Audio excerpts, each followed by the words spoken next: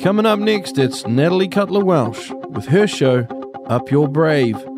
Community, connections, holistic health, and more on RCR. Reality Check Radio.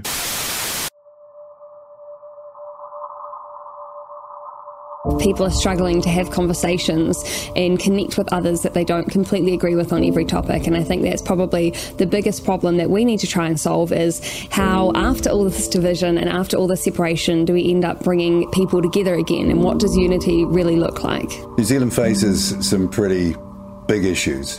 First one is COVID and the aftermath. There's no getting away from that. Second is racial division. It's been ginned up and it's dangerous. Another issue that maybe people haven't got their head around yet is digital currency. What form does that take? Is it programmable?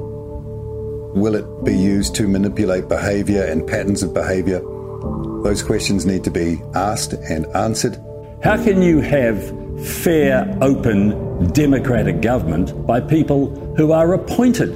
It's a ridiculous idea. And if that idea is taken to its zenith, then this country is in real trouble, because democracy, one person, one vote, where every vote is of equal value, has got to be the foundation of a modern New Zealand. What's true, what's not true, how our kids are to be educated. And, I have a great fear for the future. I think we know from history where this could end up. Hello, everybody. Happy Friday. It's October the 6th, and you're listening to the Up Your Brave show here on Reality Check Radio. I'm so happy to be here with you. I'm your host, Natalie Cutler-Welsh, where it's all about inspiration, motivation, holistic health, and all the things. And today, all the things we're talking about, we're going to go from politics to holistic health to self-love and everything in between. I'm so excited to tell you about my guests, but first, I wanted to say congratulations and thank you so much for downloading the Reality Check Radio app. We've had over 10,000 people now, 10,000 downloads of the free app. So if you haven't got it already, go ahead and grab it. It is making your life easier, apparently, for people to find things, to share them, to search for things. Go and have a look. But of course, you can still be listening on our website, realitycheck.radio as well. Either way, it's an absolute honor to have you here listening and being part of this fascinating journey of life that we are all collectively navigating at the moment. Let me share with you now. These are my guests today coming up. We've got Steve Oliver from New Zealand Loyal candidate. We're going to dive into all things personal and politics, including his ongoing court battle after staying open with his gym during the mandates and his policies and perspectives on all things with New Zealand Loyal, the stance on key issues, including climate change, co-governance, gender ideology, and more, as well as the 1% tax. After that, I'm going to be talking to Bridget Clare, a naturopath, medical herbalist, nutritionist, health coach, and Rongoa practitioner, all about reconnecting with nature for holistic well-being. And then we're going to wrap up the show with Joanne Webb, a guest that we had on 6 months ago when I did my very first show. She was my very first guest. She's back again today to talk about self-love, and she's actually a self-love warrior and mentor, international speaker and author, and she's talking about living from conscious self-love for more happiness and abundance. So, how exciting is that? Before we get into that, first, I'm going to share with you some of the messages that we get from you, our lovely listeners. And as always, you can send us a message on text 2057 or email inbox at realitycheck.radio. All right, let's go to the messages. We've got one here. Hi, Natalie. Happy birthday. This is for last week. Love the happy birthday song you just played, sang along, and happily thought of my mom, whose birthday it would have been today, too. Oh, sending you love. She died in 2018, and I was very privileged to look after her in our home for her last years. Love your show. Have a great day. Oh, thank you so much for writing in, sending you love for your mom. We have another one here. Hello, loving the show. I'm a manifester, 1-3, but I'm not certain precisely what that means because I haven't downloaded the full chart. It sounds like it's worth the money. You actually can do it for free. You can get a free chart. I have completed all the personality tests. So Perhaps design will be worth it. Honestly, you know, I'm really into all those personality tests. I find them quite fascinating, but human design was just next level for me.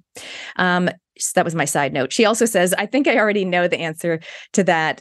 LOL. Thank you. Love your show. Thank you for writing in. We don't always get people's names on these messages, but thank you so much for writing in. Somebody else here is responding to my interview last week with Tanya Unkovich, who I interviewed from New Zealand First. This person says, what about the 1% transaction tax? What about reinstating the death penalty for treason? What about bringing the Reserve Bank back under public ownership? What about abolishing commercial courts and reinstating common law courts? How can Winston have been in politics for so long and not be compromised? These are all great questions, and it's such a good time to do one's own homework and ask those critical questions because, of course, we have 1 week until voting day. Well, pretty much. Some people will have voted early, but coming up to that pivotal day on the 14th. I've got another message here from somebody. Unleashing My Wild. This is in reference to my interview with Charmaine Marinkovich on unleashing your wild and aligning with your life. Unleashing my wild means being my authentic self and trusting my intuition, which has been my driver since childhood. That was from Penny. Thank you so much, Penny, for sharing that with us. And another one here. Someone just says, and we know climate change is a hoax. Well, there you go. We've all got our own perspective. I actually kind of share your perspective. But again, so important to look at what is critical to you, what is relevant to you. We're going to be diving into that in my first political interview coming up in a moment. Another few messages. Hi, Natalie. With respect, I wish people would stop distorting truth with quote unquote your truth, my quote unquote my truth. It's the truth, and it's not. It's the truth or it's not. It's an opinion or what one believes. Regards, Susan. P.S. I love RCR. Thank you, Susan. And yes, I think it's great to question the questions and always, we don't just take everything as it is. I love it. Somebody else here. Good evening. We just listened to your Up Your Brave and really enjoyed it. Thank you, Natalie. A very interesting interview with Tanya Unkovich. Big hugs from Deanna. I'm actually going to be doing a little flashback later on in the show. For those of you that missed my interview with Tanya, you can go and check out the replay on the replays page. You just go realitycheck.radio /replays and you can find it there or on the app. Someone else here. Thank you, Abigail, for writing in. Abigail says, I really appreciate RCR and the refreshing and informative interviews mostly. However, I did not enjoy listening to the Unleashing Your Wild interview with Natalie Cutler-Welsh. I felt like it contained really poor and misleading advice and risked making people much unhappier if they followed the advice. Fair enough if some people enjoyed listening to it, but I don't feel it deserves the category of unmissable content. The following interview from Natalie with Tanya from NZ First was much better, in my opinion. Cheers, Abigail. Thank you, Abigail, for taking the time to write in. And I'm totally aware not everyone's going to love every single interview that I do, every single guest that I choose and the message that they share. Some people are going to like some more than others, and that's totally fine. But thank you for sending that message in. So today we've got a bit of a lovely mix of interviews. I just want to remind people we do have something coming up, which is going to be an online election party where you can tap in. You can join myself and Paul. I think Rodney's going to be popping in. We're going to be going over and talking to Peter Williams, who's going to be zooming in from France, and Cam Slater, our political host, who's going to be zooming in from up north. And so you can join us as well. It's the election party event. You can grab your ticket on the realitycheck.radio page. But of course, it's free if you're a foundation member. So you do not need to grab a ticket if that's you. Go ahead and check it out on realitycheck.radio. For some of you, I'll see you at that, which is on the 14th of October. You're listening to Up Your Brave on RCR, Reality Check Radio. Welcome back, everybody. You're here with Natalie Cutler-Welsh on the Up Your Brave show on Reality Check Radio. And my next interview we're getting political, which is exciting. I'm going to be talking to Steve Oliver. He is father of 8, former elite weightlifter, current gym owner, and candidate for New Zealand Loyal standing in New Lynn. Welcome to the show, Steve. Thanks, Natalie. Thanks for your time. It's great to connect with you. And for those listeners who haven't heard of Steve before, Steve, I'm going to hand over to you because you've had a massive most of us have. You've had a massive 3 years. You've had a lot going on. If you can give us a little bit of a window into you, a little bit of backstory, how did you get to this point of standing in the election here in New Zealand? And how have the last 3 years been for you overall? Yeah, I mean, I moved, I was traveling for, majority of my life, 20 years. I was out of the country, just training, fighting, lifting. And, my father died young. So then I started traveling. I came back home about 15 years ago and continued. He was running gyms. So I just continued on in his legacy, really, just trying to keep the gyms open and provide a family environment for the community, and at the same time being able to provide a platform for young men and women to achieve their dreams and better themselves. So that was a focus for me with the whole time I was overseas traveling, and I came back, and that's what we've done. We've got a world-class facility out West Auckland, and we head up around 20 gyms throughout the country, and we focus mainly on martial arts and wrestling and jiu-jitsu, which is it's a real fun program for the kids right through to adults. So that's what I've been doing. I've just been trying to, just really give back to the community over the last 10 years. And then COVID hit, and I couldn't, it was just a real clash. Conflict for me personally was to, have these vaccines, forced on us for starters, and then we weren't able to access our friends, our family, or even train eventually. So, what they were saying on TV and what was happening in reality was very disconnected. Everyone was dying on the 6 o'clock news, and then in reality, it was a mild flu. So we decided to stay open. I didn't take the vaccine, and there was a lot of pushback. We got we ended up getting fined, I think $60,000 in the end. And, but I just, it was the choice of shutting our doors to kids that had been, cut and pushed out of society, out of their networks and everything for not taking this product. And they were on hard times. They were depressed. They were, past depressed. Some kids were very, very stressed. So, we were getting it from the parents just saying, well, this is our last bastion, this is our last port of call. We don't know what we're going to do if you close the doors to our kids. So we decided to stay open and face the consequences. So that's where we've been over the last 3 years. We're still waiting. I mean, they just drag it out. It's it's appearance after appearance, and every appearance costs us $2,000 to $3,000. So they're just trying to drag it out and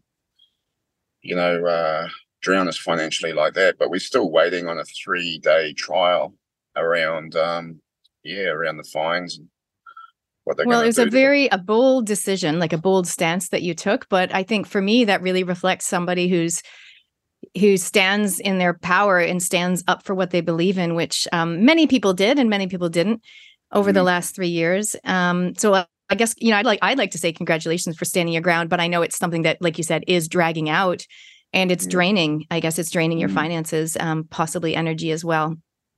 Have you seen the kids that were able, the kids and the people that were able to keep going to the gym? Have you seen the benefit that has had on their lives? 100%. I mean, we lost a few people. It did shake the tree pretty hard personally, within my personal network and through the gym. We lost a few key people, but to be honest, it's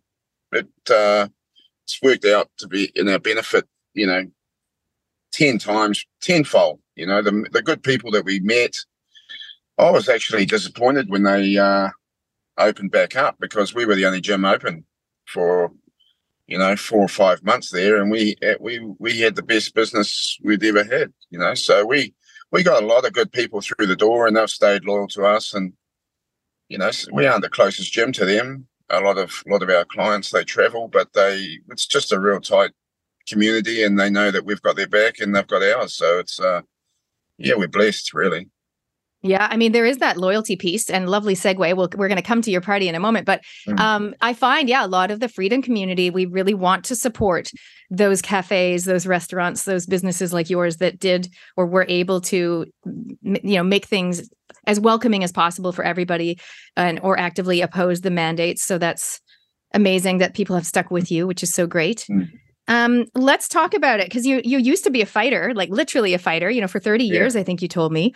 Yeah. And now you're in a different ring, right? In terms of the candidacy. How is it going for you? I know that you stood last election with a different party, the Advance Party. So you've done it before. How is it going for you at the moment with another, a week to go, basically? Yeah. Well, it's just been a real process. I mean, when I was lifting, I wasn't... I was quite arrogant when I was young, I'll be honest. I was in high-level sports, do have that element to it. You need to believe in yourself and back yourself. But, the lifting, I didn't get humbled at all. So when I was lifting, I lifted up professionally up until I was 23, and then I moved over to fighting at 23 and moved overseas into some of the biggest clubs. And it was just a process of, a lot of young men have got aggression issues, and they want to be the baddest guy on the block and all that. But then when they come to a gym, they find out pretty quickly that they're not. There's a real humbling process around it. And if you're not disciplined, if you don't learn how to keep turning up to training, if you don't learn how to eat, if you don't, be disciplined enough not to go out with the boys on Fridays nights, so it's a real process around discipline. And that in the end, I see so many kids that start off wayward, that start, into the martial arts, and then in the end, they become really great leaders and productive parts of society. So it's just a beautiful process that we try and put out to the community. But for me, just apart from that, I just believe that we're here, as a man, I believe my role is to protect the family. And, it's not, it's an honor to be able to be placed in that role. The guys on the Titanic, they didn't want to be the last ones on the Titanic helping young women and kids into the boats. They would have been wanting to be on a nice, warm boat getting out of there. But that's the role of a man, and I believe firmly that's our role as men in the family and if you can in the community, So that's where we're at the moment. I just believe that I have a opportunity, and I just want to, do the best I can, and that's trying to represent my community in this next election. Yeah, and do you feel like Kiwis need protection? 100%. I think we're being and the thing is, the awareness is not there. I think the biggest hurdle we have is to really open people's eyes and realize that we're being played. We're being played on a grand scale. The tax system is just a system of slavery. I mean, by the time we're all said and done, we're up pushing 70%. On our weekly wages going back in some form to the government. And I mean, back in the Egyptian days, slaves, they'd work hard 100%, but at the end of the day, they got free food and free accommodation. I don't know who's worse off, because we work like slaves, then we go home and we're stressed out, dying early of cancer, trying to make sure that we have a roof over our head and the kids are fed. So, they've done an amazing job on us, and for us to accept it and believe that we deserve nothing better is sad, quite honestly. So a big hurdle is just waking people up to realize that we deserve better, and it is possible. It is possible to have a community that is not segregated, to have a community that's not enslaved to debt. But it's just the way the system's been structured to put us here. So. Yeah. And I mean, I agree with you. And I feel like, the election is not the be all end all. It is the next upcoming event. And I suppose the next upcoming opportunity, or one of many opportunities, to shape how we do want to live life in New Zealand and beyond. What would you love to see? And tell us a little bit about NZ Loyal's policies for those people that aren't familiar. Yeah, I mean, I just believe the guys at the top, bureaucrats and politicians, they're never going to be happy. They're never going to have enough money. They want it all. They're never going to be rich enough. They're never going to be famous enough, and they got this insatiable hunger for more. I'll tell you what I want. I just want to be left alone. I just want to be able to go and have a life for my kids and not being harassed, going to dinner and feeling safe going out in public, not being,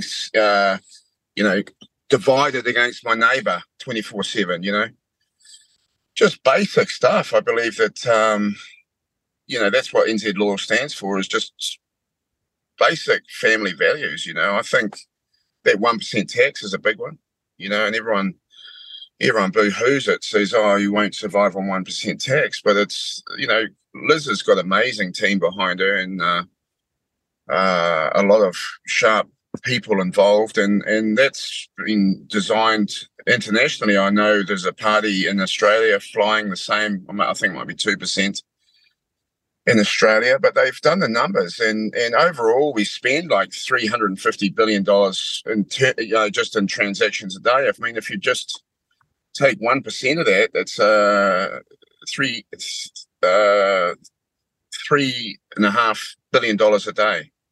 Right. So for those people that haven't heard that concept, I'll give you my impression. You can correct me. So is it that New Zealand Loyal is suggesting that 1% of every transaction goes towards the government and we get to keep the rest? So we end up getting taxed less?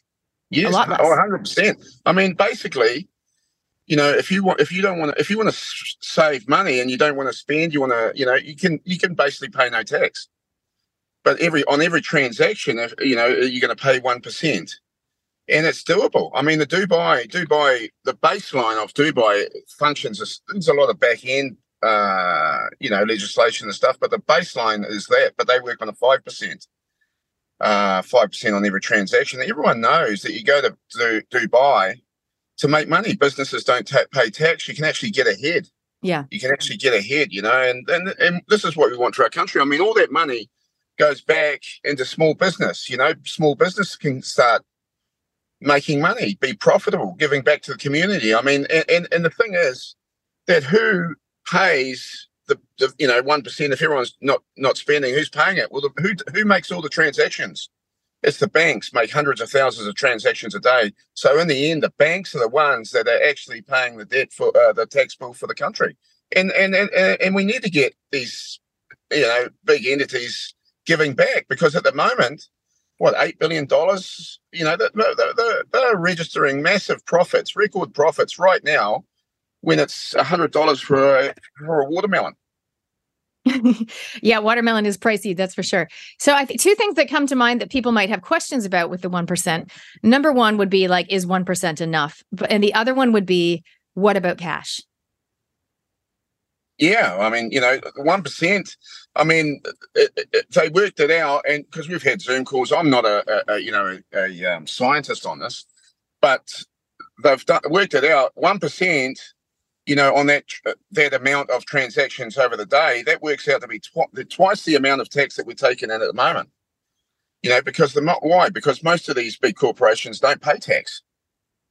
You know what I mean? And yeah, I mean, it's doable. What about, so in terms of my question about cash, that's really around, if we're going to do the 1% tax thing, obviously that would rely, I imagine, on a digital transaction. So that digital reliance, and how does cash factor in on that?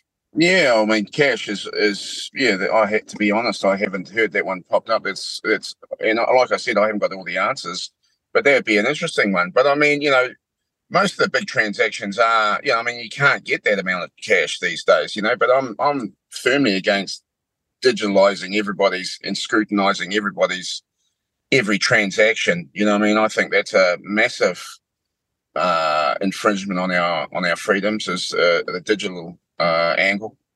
So yeah, to be honest, you got me on that one. I'll have to go back and see what the cash, but to be honest, you can't get a large amount of cash out at the banks these days. It's impossible. So yeah, like, so in concept, I love it. 90%. In concept, I love it. I'm just thinking about in terms of implementation, how would that happen? Like, even if I'm at the dairy and I'm buying milk, right?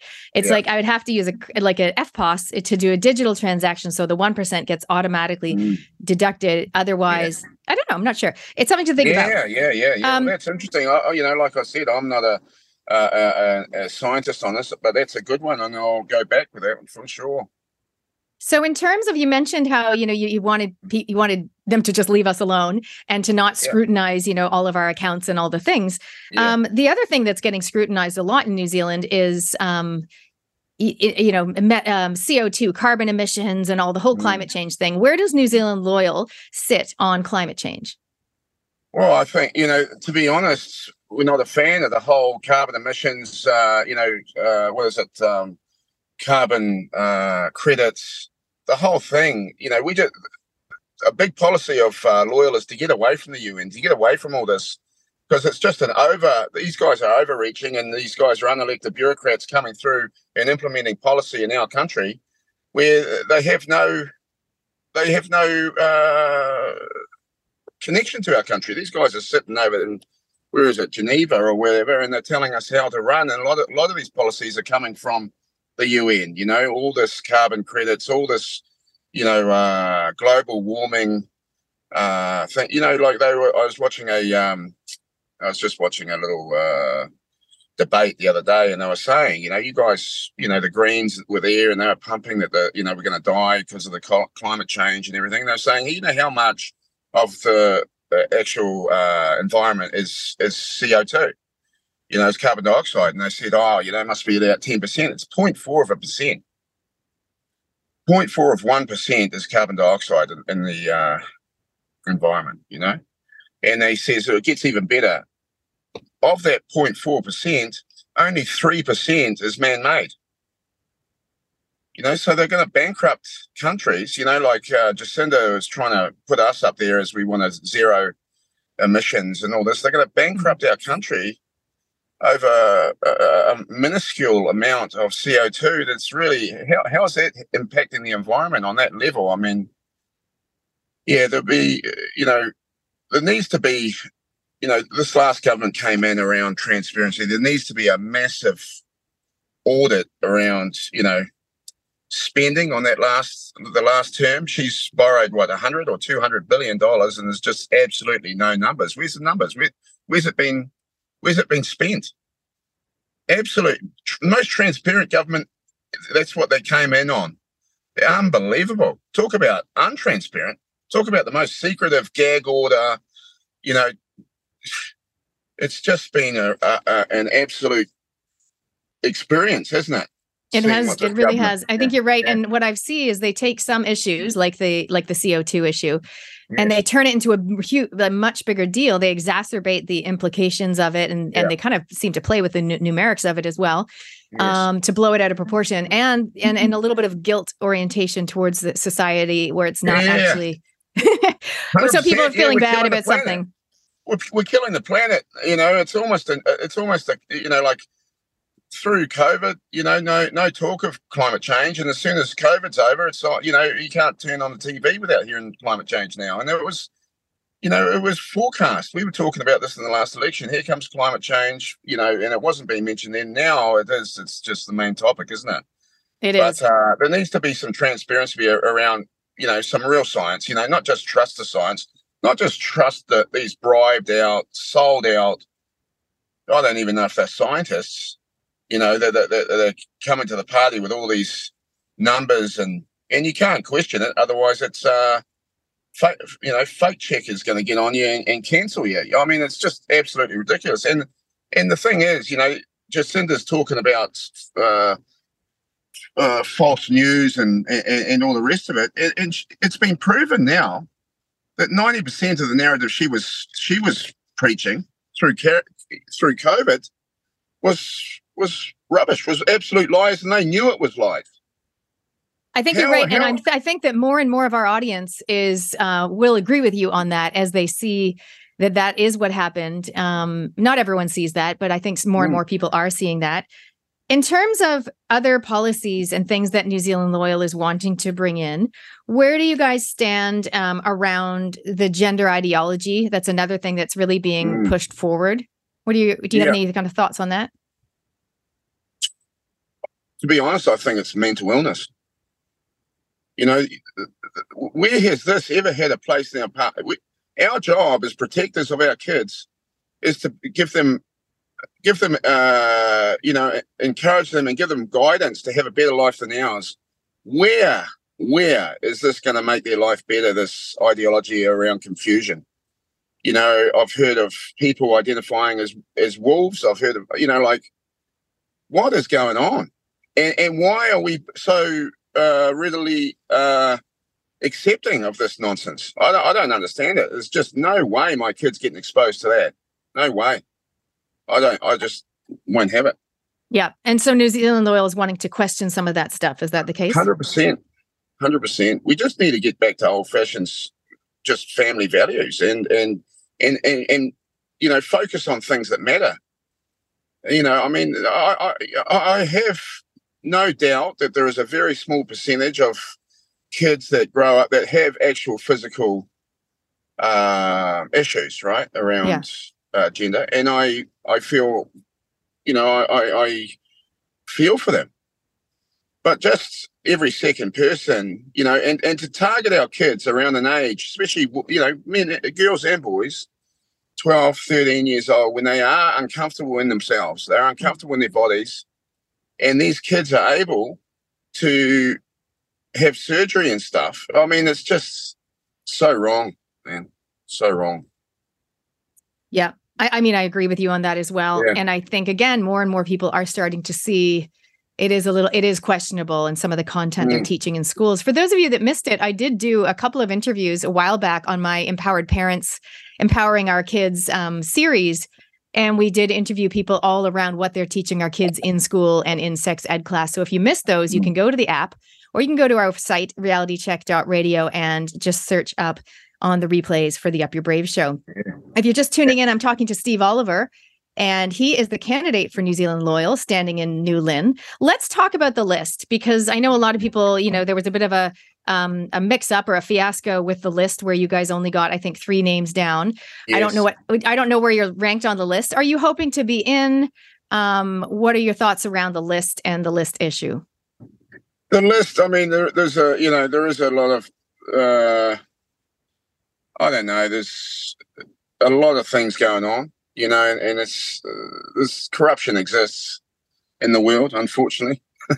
So I don't know what's going on there, but unfortunately there is only 3 people on the list. But but this is the thing with MMP. It was basically passed in, and it's just a have. It's all about the party vote. So Labor, okay, let's just vote Labor. It doesn't matter who's standing, but we just get the party vote, and then they get allocated a certain amount of seats, and they just select who they want on the party, which is unelected people that, who is it? Their aunties, their uncles, I don't know. A lot of these people that you see standing for areas around the area.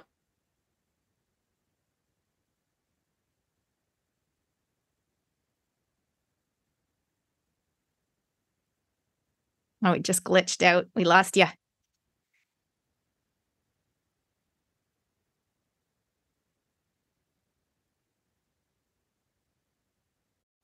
Yeah. So it's just getting back to just local representation again. So if I don't pull enough numbers in my electorate to win, I don't get in. So it's just back to accountability, which suits me. Right. So speaking about different electorates in different areas, I know that New Zealand Loyal, do you guys have candidates like up and down the country, all over the place? And how are you feeling about some of the other smaller Freedom or smaller parties that are in those areas as well, like Nelson with Sue Gray or up north with Matt? Yeah, man, I'm just super stoked that there's a lot of people with moral standing now. And we have, there's a lot of separation within the groups, which is unfortunate. I never, if there's someone in another electorate like Liao is in Kelston. She's a great girl. You know, I tell all my people, vote for Liao, man. You know, like anybody with morals, this is what we're after. We're after good people to stand up, and we have been asleep for a long time and just thought that we can sit back and these people that are put in places of representation are going to do the best for us, which is blaringly, obviously, not the case. So, well, yeah, I'm just happy that a lot of freedom people are standing up and representing our thoughts around how we want our kids to be raised and how we want our country run. Yeah, well, it's certainly time for change. 100%. Yes, I mean, it's just ridiculous that we can sack. There's basically just 2 applicants for the job. And we sacked National, 5 years ago, because they were a horrible mess. We let Labor in on the pretense of being transparent and time for change and everything they weren't. And so they can, and then 6 weeks out from another election, they can just promise everything and deliver nothing. They'll deliver nothing on these promises. Will basically lie to us. And then we've got to go back to this candidate, this person that we sacked 5 years ago and give him the job back. What about the other? Surely there's other people. Well, there's a lot of options, obviously, for people this time around. Yeah. Where do you stand? Where does New Zealand Loyal stand on co-governance? We're one people at the end of the day, and 100%. There's been wrongdoings in the past, and we've done a lot around that. Is trying to move past that, and we were paying out a lot of money, and that was supposed to be all done and dusted. When by year 2000, all this the payouts and everything, and I think we got to get out. Rather than going like for our health system, getting out a colour chart and, okay, this guy's going to have preference over... I think it's just totally immoral. I think we should get back to who case by case and who needs the help. I'm not about a race-based system at all. I'm about Kiwis together and supporting each other. And if there's a real need, we rally and we make sure that gets met. Awesome. Thank you for shining the light on some of those issues and letting our listeners know where New Zealand Loyal stands. So if you guys haven't done your homework yet for the election, go and have a look at their policies. But you've got a little bit of an overview today from Steve. Steve, I'm going to ask you some of the questions I ask all of my guests. The first one is, what is one thing you've done in the last year where you truly upped your brave? Through COVID, that really was a last stand type of mentality for us. My mum was alive at the time, and I knew that we were on point with her beliefs, and that would have been on point with my father. So I was willing. The business has been run over 3 generations, and I was willing to die on that hill, really, to finish the business on that issue. So I was, I was just happy with the way it played out, but just really happy with our stand at the end of the day. That's quite emotional, actually. That 3 generations, and knowing that you kind of, you were standing not just for yourself but for them as well. That's huge. What is something on your bucket list, something you'd love to do, be, or experience in your lifetime that we can possibly help you to achieve? Yeah, to be honest, man, I just want my kids to grow up with a future and, to grow up in a country like we've had. Like I've been blessed to grow up in a country where race was never an issue. And my friends, I went to Kelston Boys. There was only 2 Palangis in my whole form year, and race was never an issue, man. I just want my kids to grow up in a country that I can be proud of. They can have a future, and that's really what my focus is at the moment, trying to, secure a future for my kids. Amazing. What is coming up for you? Obviously the election, but what else is coming up for you in the next wee while? And how can people connect with you or learn more? Give us some websites and social media. Yeah, we've got the gym. We've got our main gym in West Auckland. What's it called? Oliver MMA. .co.nz.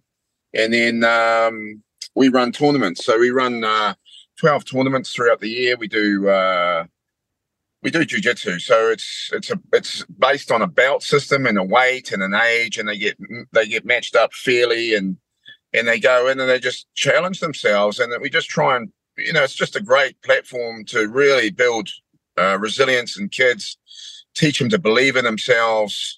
And it's not all green lights. Sometimes they have a bad day and there's tears, but man, we just try and encourage these kids to take it again, to learn from the lesson. And that's what's missing in society is the ability to fail and to learn from your mistake and move on better for the experience, And a lot of kids are just failing and they just can't see a way through, unfortunately. And suicide's at all-time highs. We just, we just really trying to put this platform out there to just encourage kids, develop kids into great, resilient, young, strong adults and leaders. And that's what we do. So we got nationals coming up in about 3 weeks in Kohimarama Stadium in Auckland.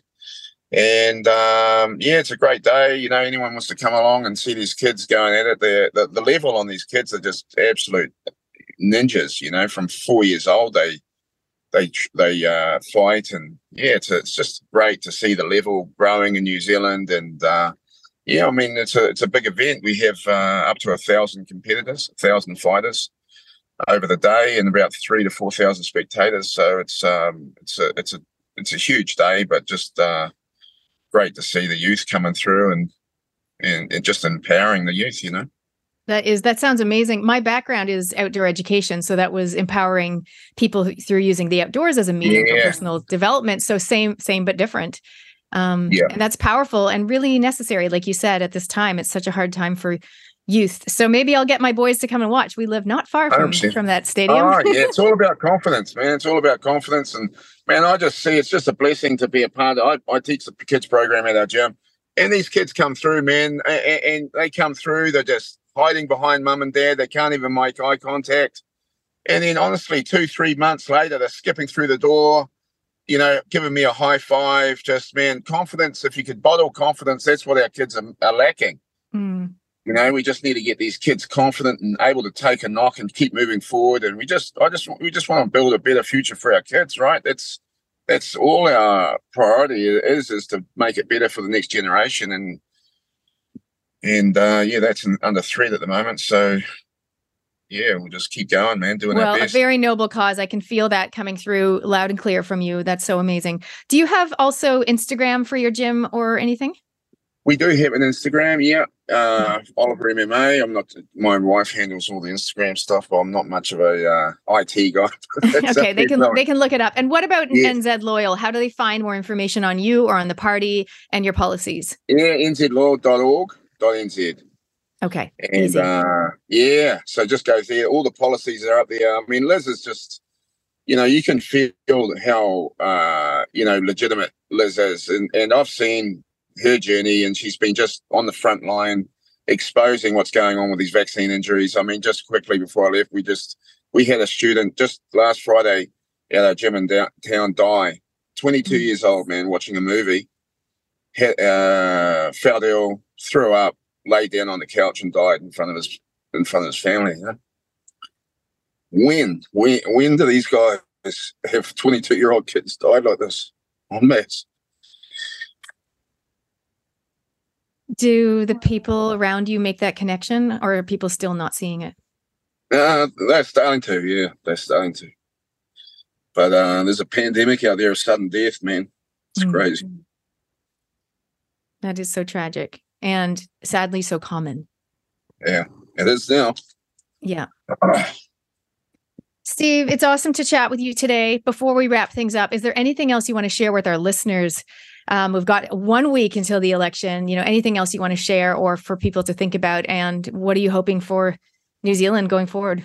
Yeah, we just want a free country for our kids, and just if you haven't done your homework, go and look, man. No one's forcing you to do anything, but we've got to engage. We just can't sit back and expect people to do it for us anymore. We've got to contribute. We've got to make a decision on what kind of future we want for our kids, and that's voting. You know what I mean? We gotta get out there and let them know what we want. And what's going on is unacceptable. And we have to change. We have to change the direction of our country. And it's really getting late in the piece with the level of legislation they're passing in the back end all the time. They're tightening it up. These overlords are just, securing their future in our countries by the day, and we've got to stand up as a people and just say it's unacceptable. So vote, register to vote and vote. Awesome. Thank you so much, Steve, for sharing your insights and your policies with us today. No, thanks for your time. Appreciate it. Awesome. Thanks, everyone, for listening. Yeah. You're listening to Up Your Brave on RCR, Reality Check Radio.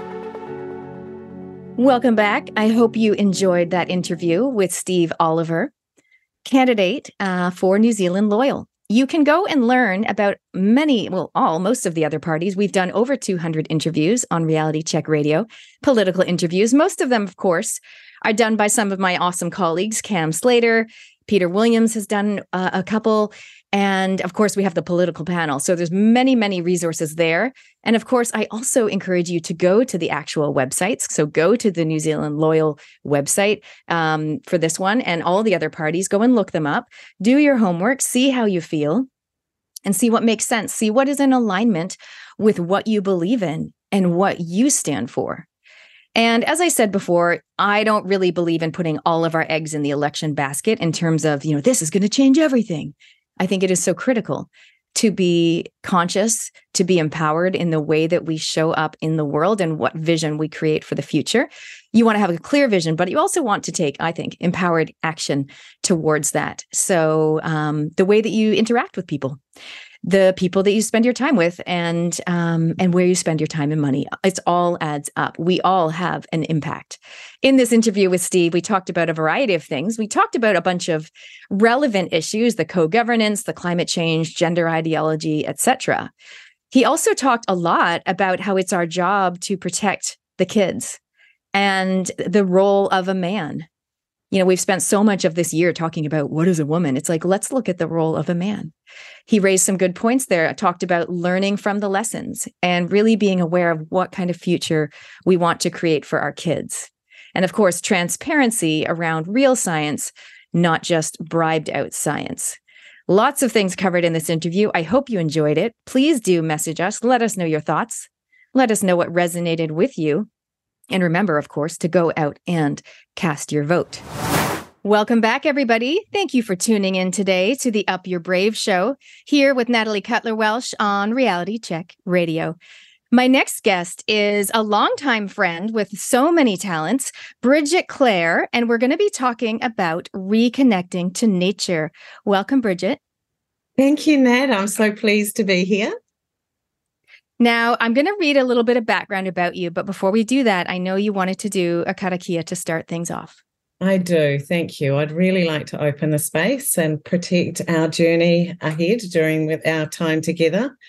So I'll start my karakia now. If you'd like to shut your eyes and take a deep breath. Ka te kina te mauri, ko te mauri tū, ko te mauri tau, ko te mauri oho. Ko te mauri tēnei I takia mai I a tānei. Nāna I takahia atu rā te arataki ki te wāhi nārau. Ki te tihi o mānono. Ara ko te pautama huareiwa ki tiki o te rangi e ko te hiringa o te mahara teira. Nā te mahara te manako, nā te manako te wānanga, nā te wānanga te pukinga, nā te pukinga te mōhio I te ia. Tēnei te mauri o nā uruao ka whakapiki. Tēnei te mauri o nā apakura ka whakakaki. Takina te mauri o nā whatakura katu. Takina te mauri o nā marie kura katou. Takina te mauri o nā rahui kura ka oho.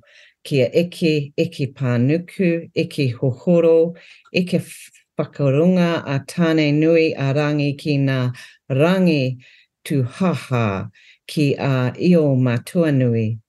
Nāna ki riro mai ngā kite o wānanga, ko te kite ururu matua, ko te kite ururu tupua, ko te kite ururu tāhito, tūturu whakamoa kia tina.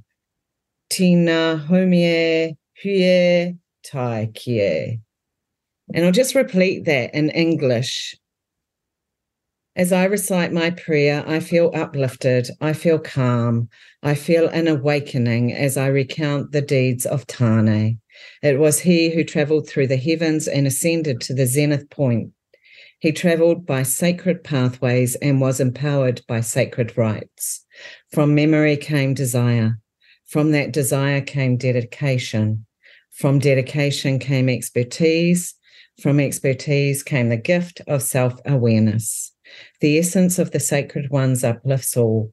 The essence of the sacred ones enables ascension. I call for the sacred ones to uplift me and my purpose. I call for the sacred ones to steady me and what must be done. I call for the sacred ones to maintain me until my task is complete. Tāne is the example of dedication, and for this, he was granted audience with the Creator. It was he who returned to earth with the baskets of knowledge, so that the physical and metaphysical elements of the world could fill the mind's void. Give me clarity and purpose, so I may complete my task. And so it is done.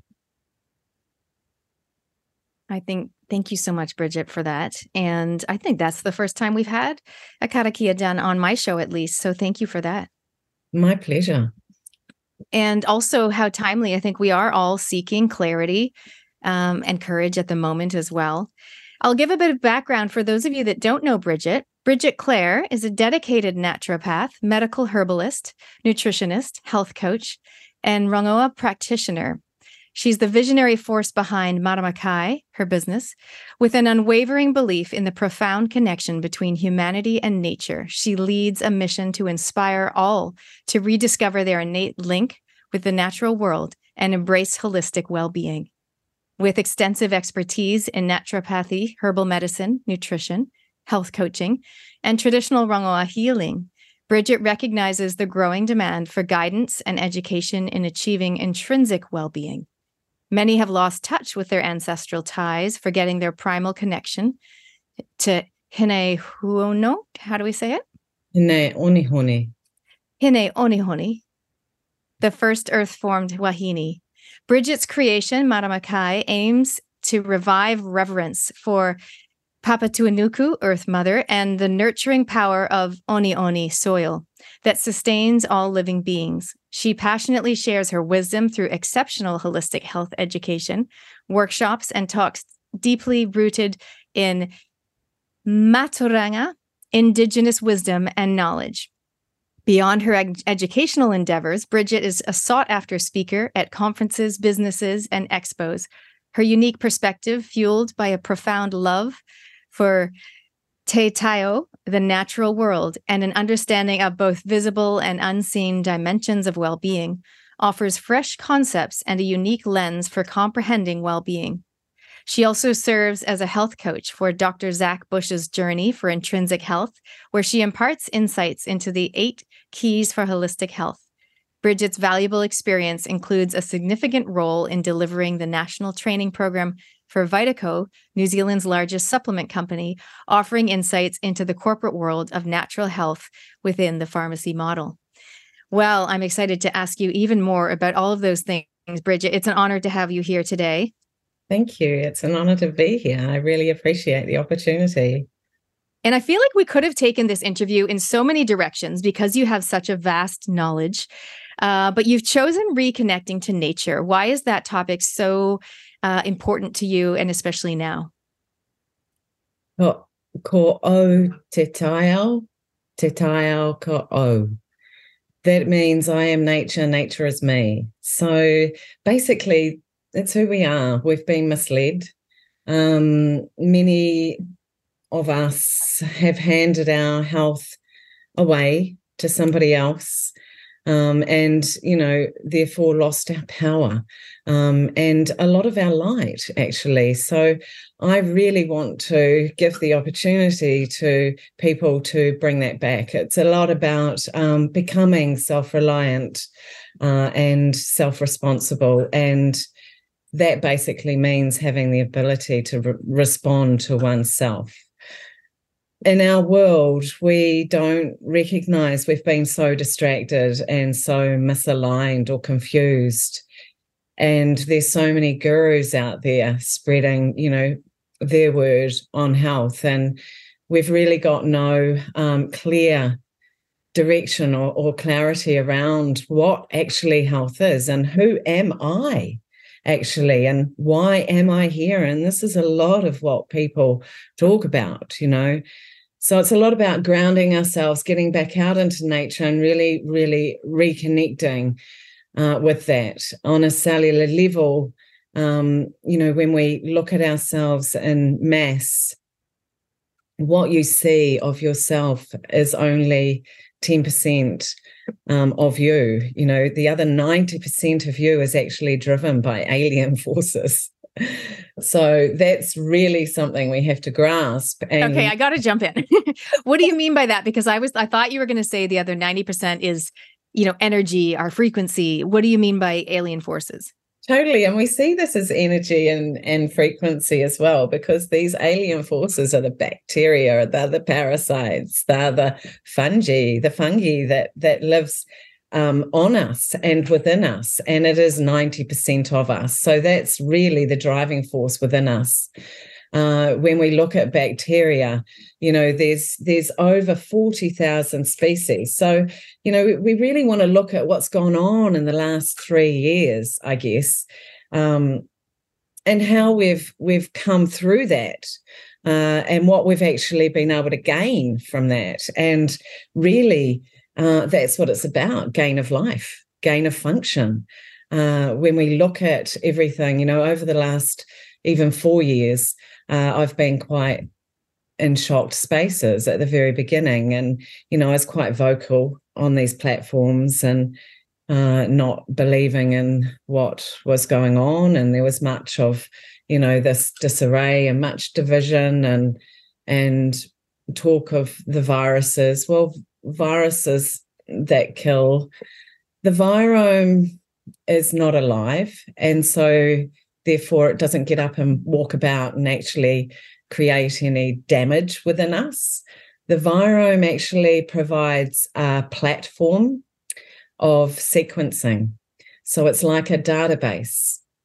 And within us, we have to look at how we've got this relationship with our tile, our environment, our natural world. So we can look outside of us and see how that's changing and why that's changing through the seasons.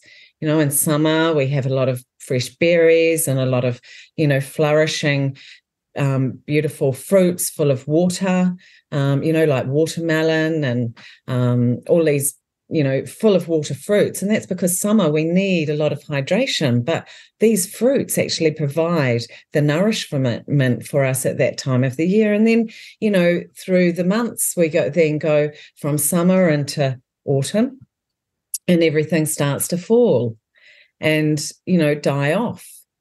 And through these seasonal changes, we always see the life change. And the way that changes is through the virome, because we have to adapt.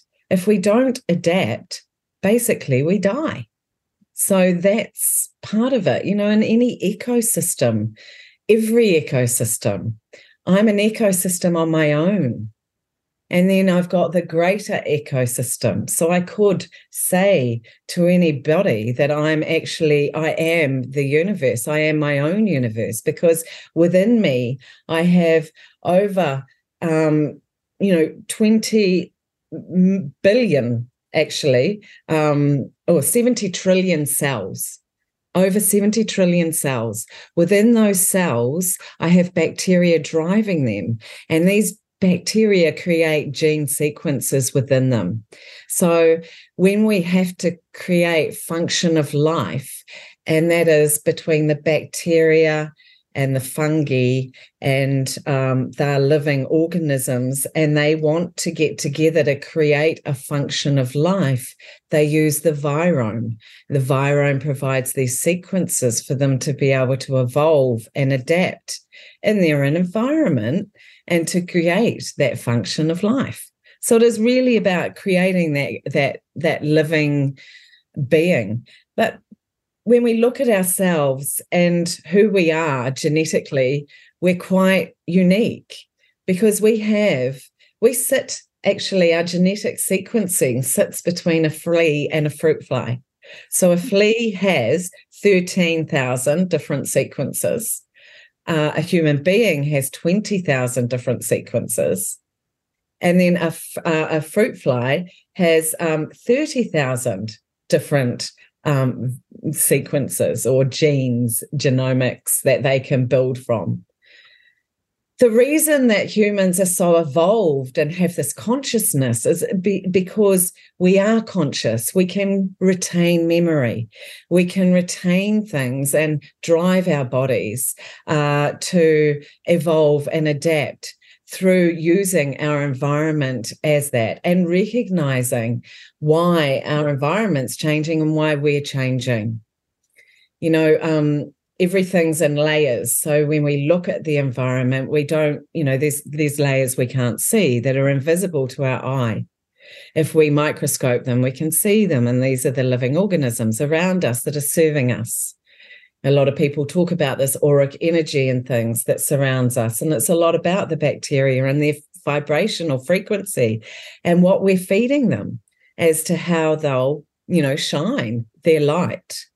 And these beings are there to serve us and keep us in balance, and that's really, what we're about, is this homeostasis and keeping ourselves alive. And one of the ways we can keep ourselves in balance, I imagine, is the topic of the day, reconnecting to nature. I'm going to ask you a few ways that we can do that, but I wanted to first just touch back to, the last 3 years. You mentioned that it brought some people, we had to adapt, and some people, I think, maybe had a renewed relationship with their own health. For your own personal self, how have the last 3 years been for you, and how has that affected the work or the message that you're focusing on right now? Wow, it's been a real journey, I'm sure, for many. But for myself, in the very beginning, I was quite upset and sad that, nobody was really, other than yourself and a few others that I knew, were on our page and really knew the depth of what was going on. But I really had to take a back step because that wasn't serving me, nor was it serving anybody around me, being in that space. And it brought up a lot of feelings. And, that's who we are. We're feeling beings, and we have to get through these feelings and really connect to them and why they're here. So I felt all of these vibrational energy coming in, and it's actually something that I've got through using a lot of connection with people and connection with our social networks and watching, actually observing what we call tiro. And tiro is the real science. Observation. If we sit back and we observe, we can actually see what's going on. And just without speaking. So I took some time after, being quite vocal, and my social got stolen from me. It's actually, so I restarted my socials up again after that, and was a little bit more quiet, but more contemplative, more creative with my energy. And because of that observation, and through this time too, I was doing part of my rongoa journey. And that was amazing because we held that space together, and it was a lot about coming together and connecting with our taio, with nature, even though we were isolated. And we know, isolation, a fanatism is an isolation, it goes into chaos. And so when we're in isolation, we can go quite easily into chaos. So we really need to be able to ground ourselves. And that's where nature can come in. Yeah. You're never alone. And that's one of the biggest things that we need to really feel. Through that time, I felt quite alone. Even though I had, people around me, I felt quite alone in my thinking. And so I had to observe that and really see the opportunity in that, how I could grow and the potential to change things. And so that's where I started seeing things from a different perspective. Now, that perspective is really quite hard-hitting and quite shocking. However, we do need to see this. We are light beings, but we also have this darkness within us, and that's okay. We have to see that darkness and feel it, because it's the generational stuff coming through. And it's the generational stuff coming through in the whenua as well. We can see it, and we are a true reflection of nature. So when we can see this and feel this, we can really connect and know what we can do to make things better. Just one step at a time. And really, it's not something that we do overnight. Hey, I'm well again because I've been in nature. But these are steps that we can take. So grounding is one of them. We're a bioelectrical, electromagnetic beings full of light. That electricity that runs through us is really important. And it brings light. Now, we consume that in many ways. One of the best ways we can get that is from watching the biggest energy source, and that is Teira, the sun, Hinekura. And she teaches us so much about, our cycles and nature. And, she's the wake cycle. So when we actually see the sun, when we, and I call it the 10-10 rule, you must watch the sun for the first 10 minutes of your day and for the last 10 minutes of your day. The more you can get that energy in, the better. Now, when I talk about that energy, come back to being an electric... Is that called sun gazing, Bridget? Yeah, totally. Or watching the sunrise. Right. Sun gazing and sunbathing without sunblock, because that is... Without toxic sunblock. Yeah, which has killed a lot of our reefs and actually created a lot of the cancers that are prevalent in our world now, which is really another journey. Cancer, if we just look at cancer cells are very much like cities. They have lost their purpose and they just suck the life out of the surroundings they're in. And, cancer cells, if we reconnected them to their ecosystem, they would heal themselves. And that's what people do when they have these journeys. They reconnect to nature, and then they reprogram these cells that have lost their DNA, they've lost their purpose, and therefore they can restructure and rebuild. And we've seen that happen over and over again. So it's very important, very important. Now, when we watch the sun, it activates us, turns us on. They've stolen these words and put them into concepts that, make us not want to use them. But when I'm working with people, I say, the first thing in the morning, get up out of bed and run outside and put your feet on the ground. My clients go, oh, that's shocking. And I'm like, great, good job done, because you shock your body into being alive. Mm-hmm. We've become too comfortable. We've become too lazy. We've become too reliant. And we need to push ourselves out of our comfort zone to really evolve. So when we see the sun on our skin, particularly our eyes are the activators. So the sunlight coming in through our eyes actually activates serotonin, which is our wake hormone, our feel-good hormone, to make on our gut lining. That's if our gut lining's well. And a lot of people, aren't seeing the sun and they're feeling a lot of sadness because serotonin is the happy hormone. And then I just want to jump in because the sun, this is so important, right? Because is the fact that we have so much screen time these days also affecting our eyes? And if we can go and with intention, so sun gazing, my understanding is maybe depending on the time of day, if it is the first 10 minutes, you can stare right at the sun. But as it gets a bit more intense, maybe it's just looking just past the sun, not necessarily straight into it. We've always been told, like, don't stare at the sun and you have to wear sunblock. And a lot of this is not true. We are surrounded by lies. In fact, our whole lives around health and wellness, not to mention other topics. So talk me to a little bit more about sun, because we've also been told, wear a hat, wear sunglasses. And on one of my previous interviews I did, which was all around with Amber, was all around waking up at your own pace. And we talked about the pineal gland, calcification of the pineal gland, and how important it is to sometimes not wear sunglasses or hats so that your forehead can get that connection with the sun. Talk to us a little bit more about the positive impact of the sun. Okay, so our pineal gland is our third eye. When we watch with our eyes the sun and the light, we're light beings, we're feeding ourselves. It is the best energy that we can get. We've been misled into this, journey on food. And there's so many fallacies around food. Mm-hmm. But, we've got to really look at these natural energy sources and how we can, feed ourselves. So like I say, it makes serotonin. Serotonin is our happy hormone that makes on the gut lining, and that actually builds our melatonin. So through the day, melatonin builds in your third eye, in your pineal gland. And so when you're healthy and you've got this serotonin, you're building melatonin. An hour after the sun goes down, melatonin drops like an umbrella over your body, taking it into this circadian rhythm, this sleep-wake cycle. And that's what we should be following, nature's rhythms. But we're being too pushed out by these artificial lights, the blue light.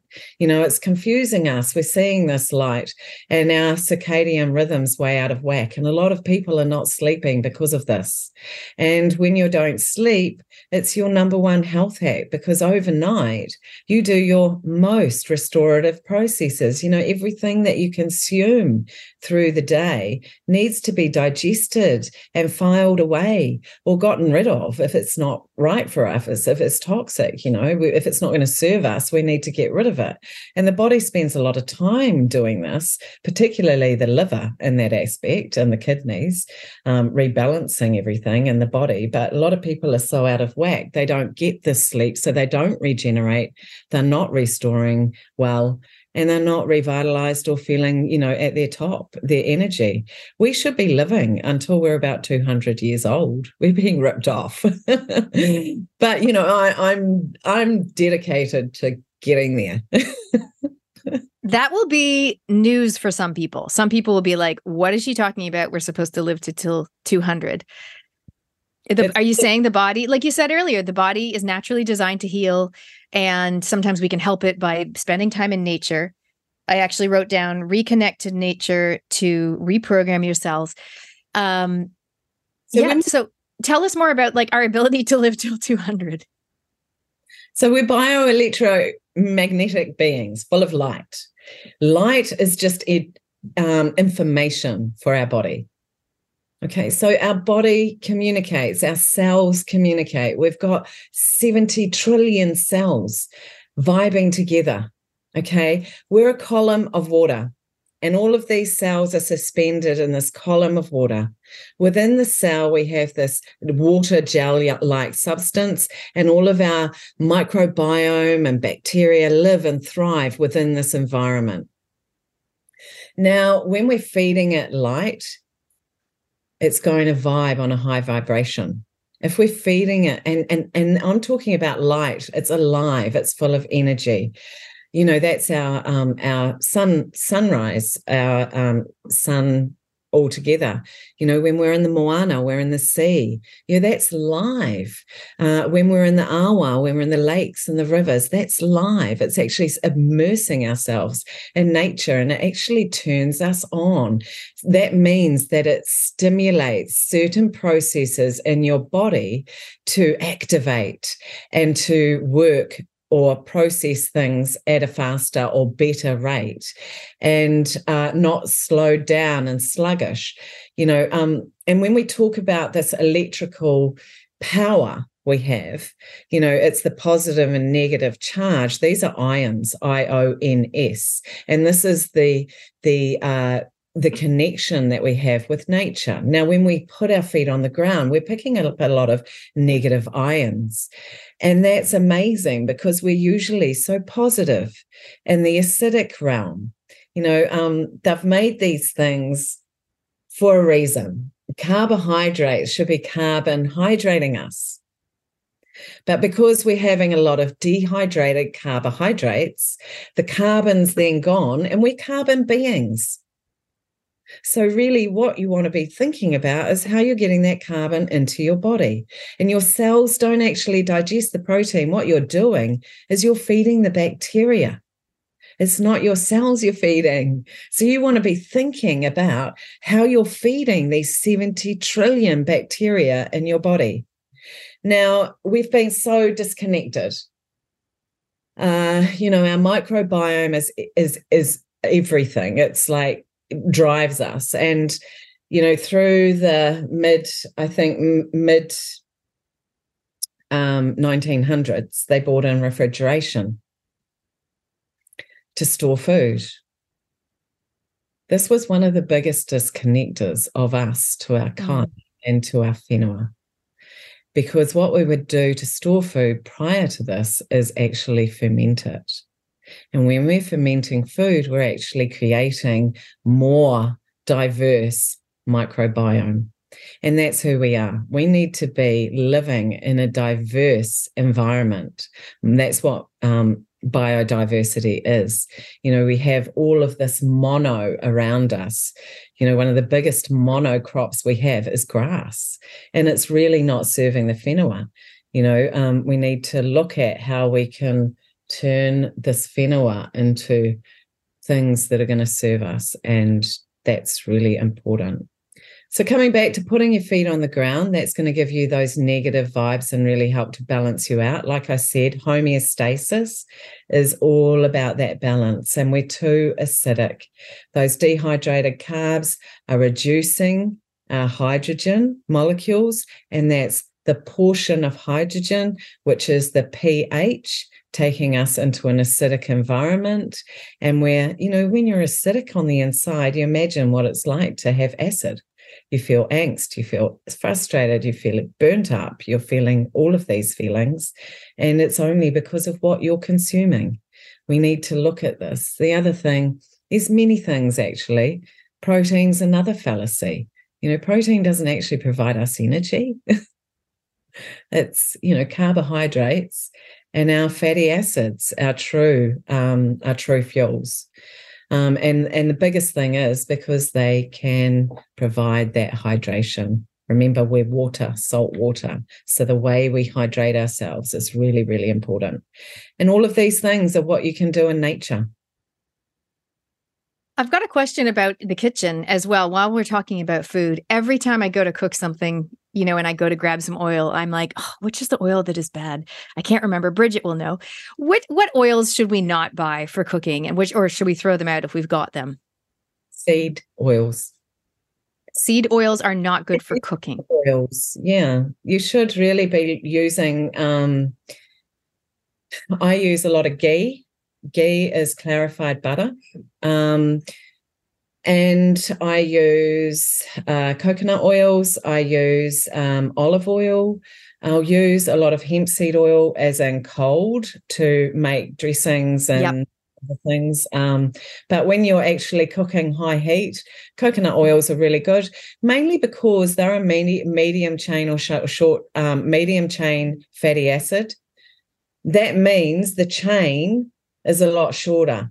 When you have long chain fatty acids, which are what carbohydrates are, and fatty acids, our fats, they're long chains and they can break easily.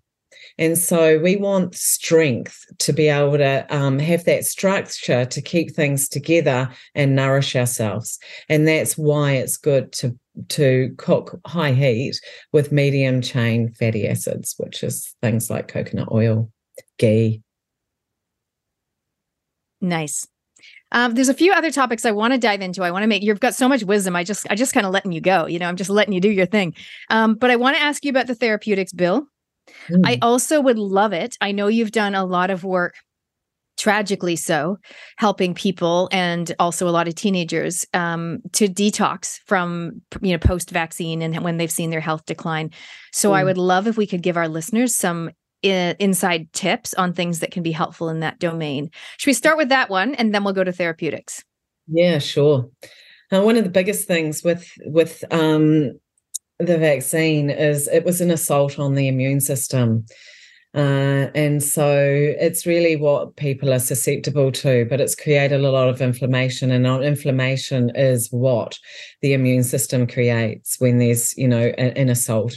So we need to deal with inflammation. That's mainly what people are experiencing. And, I really thank these people for actually taking this pathway, because each one of us has taken this soul contract on the journey that we've taken. And I want to thank them for what they're showing us and what they're creating around us, this awareness. And I am here to help if people want to reach out. I find it really easy because it's really just about dealing with their inflammation. So everybody's different. We're all very unique, but we have the same sort of genetic makeup, or structure, should I say, in tissues. So one of the biggest organs we can really love is our liver. The liver deals with a lot of inflammation. And so I have liposomal vegan, supplement range I import from the States, Symbiotica. So I use their glutathione. It's a liposomal vegan form, and it's all organic. They're all from food. So it's not actually a pill or a capsule. It's in a supplement that your body will resonate with and taste, because when we eat food, it's a lot about the vibration, the smell, and then the taste that tells us what's coming in, and that's how our body can deal with it, and where it's meant to be going, where it will serve best. When we've got this confusion, and that's a lot of what it is, confusion in our body, because of this assault, we need to then just bring it back into that homeostasis. And so that's a lot about treating the liver, rebalancing through those pathways, the kidneys as well. And I found glutathione. I have a Shilajit as well, which is an amazing remedy. It's actually an ancient remedy from the Vedas, Ayurvedic medicine. It is an exudate which comes from crevices of the highest mountains like the Hindukush and Himalayas. And the Vedas noticed it when the monkeys were licking this black kind of brown tar-like substance that was coming out of the ground. And then they started harvesting it and realizing the benefit it is. And it's like putting electricity safely back into the body. And it's a lot about rebalancing and taking away that stress. Because, it's a lot about bringing ourselves back into the neutral space and being able to live in that neutral space, and and then we thrive in life. If we're, stress is actually the number one killer, and this is a lot of what's happened through this trauma, is the stress of it, and it's created stress for many of us that haven't gone and taken that avenue because we've had the trauma of seeing others that we love do this to themselves. But, we've got to come to the grips that that's the contract that they signed, and actually we can help them to find their way through with ease. And that's why we're here, to be able to serve that higher purpose and really bring that light back to these beings that have, shown us the darkness and what can bring, or be brought from following. And I don't, there's no blame, and there's no reason, but I do think, there's 8 billion of us here on Te Ao right now. The most light beings that have ever been, ever. And we all have light and we all have dark because we've lived in both of those. But like my tōhunga said, Tāne did not separate his parents, Papatuanuku and Ranganui, for us to live in darkness. We're here to live in the light and bring the light back. So we're drowning it out, and it's already, happening. We're already starting that way forward. I really want these people to know that there's a lot of BS out there, and that is belief systems. So find your own belief system. And if you have issues with that, then come find someone that will help you find your purpose. Remember those cancer cells, they've lost their purpose because they've lost their DNA and their way forward. We need to make that obsolete, reconnect them to the ecosystem, and show them their purpose again. And that's basically what we are and who we are and how we can heal each other. And a lot of that will come through play. Right. Where we will do. Talk to us more about, well, first of all, I wanted to say you have a beautiful way with words. And I think the other message there was that it's hopeful, and the lack of blame was beautiful. It's no finger pointing, but it is saying to people, there are some things that you can do if you're feeling. I know some people, for them, their depression came back, or their back pain came back, or suddenly, their heart, or whatever it might be. So you're leaving me feeling hopeful, which is great. Carry on. I wanted to talk about, you mentioned about play, the importance of play. Yeah. There's so many things we could talk about, and so much I'd love to get out there for people to really grasp onto, because there is, I actually listened to Mandela and his view on hope, and he lost hope. But what he had was belief. And so that's what we need to get. Hope can be quite, fluffy. But if we have belief, we can get there. And, I don't believe we need, I think government is fiction. I think everything politics is fiction. It's just a distraction. So is television, television. It tells you what it's doing. Get rid of it. Find your own vision and create that in your world, because you are capable. And we're all here for a reason to bring that light back. This realm is a light realm, and we are light beings. We will, and we've already got there. It's just this last bit which we will, get through. But on the other side, we will have created a new realm, and that is if we don't march into extinction. One of the biggest things is that we have, and we are in now, is a chemical world.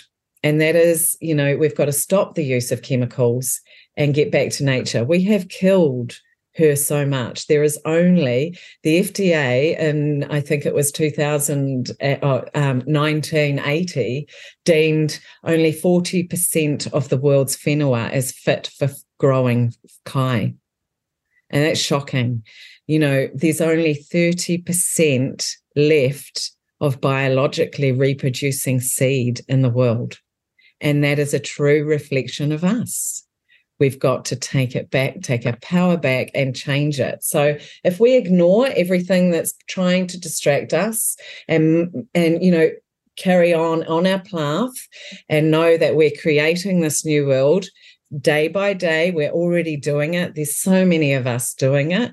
We're being misled. There are so many of us doing it. We can feel it if we feel into it, and really support that, and just ignore all the stuff that's there to distract us.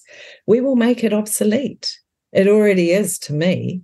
I don't need that world. So those systems are not serving us. The biggest system being the pharmaceutical system. America is built on it. Yeah. Make 3.8 trillion in profit per year. And it's quite shocking. But, these shocks actually shock us into finding a new way forward. So we've got to be really thankful for it. We can't be sitting here blaming. We will stay in that victim space if we keep blaming. We need to claim it, reclaim it, and reclaim ourselves and know how to do that going forward. I work with a supplement company, and I'm very much immersed in pharmacy a lot, and it's not health. You just need to walk into your local pharmacy and see that. I was talking to my friend the other day, and I was saying how, when doctors do their training, they spend barely any time at all. I don't know, let's say it was 2 days, or I don't know what it is, on holistic health. And I said, but I think that's going to change. I think going forward, the doctors, the pharmacists, the nurses, everybody will be exposed to more of these natural ways of doing things and a more holistic way of being healthy. So thank you for introducing some of these concepts today. Can you talk to me briefly about things like charcoal? So I'm under the impression that charcoal is helpful for detox. I'm not really sure. That's all I know. Charcoal and magnesium, also really important. Like, are these some things that we should just have on hand that are helpful for various things and times that we need them? I think magnesium and vitamin D are really, really important. They're probably your two most important if you're going to look at a supplement.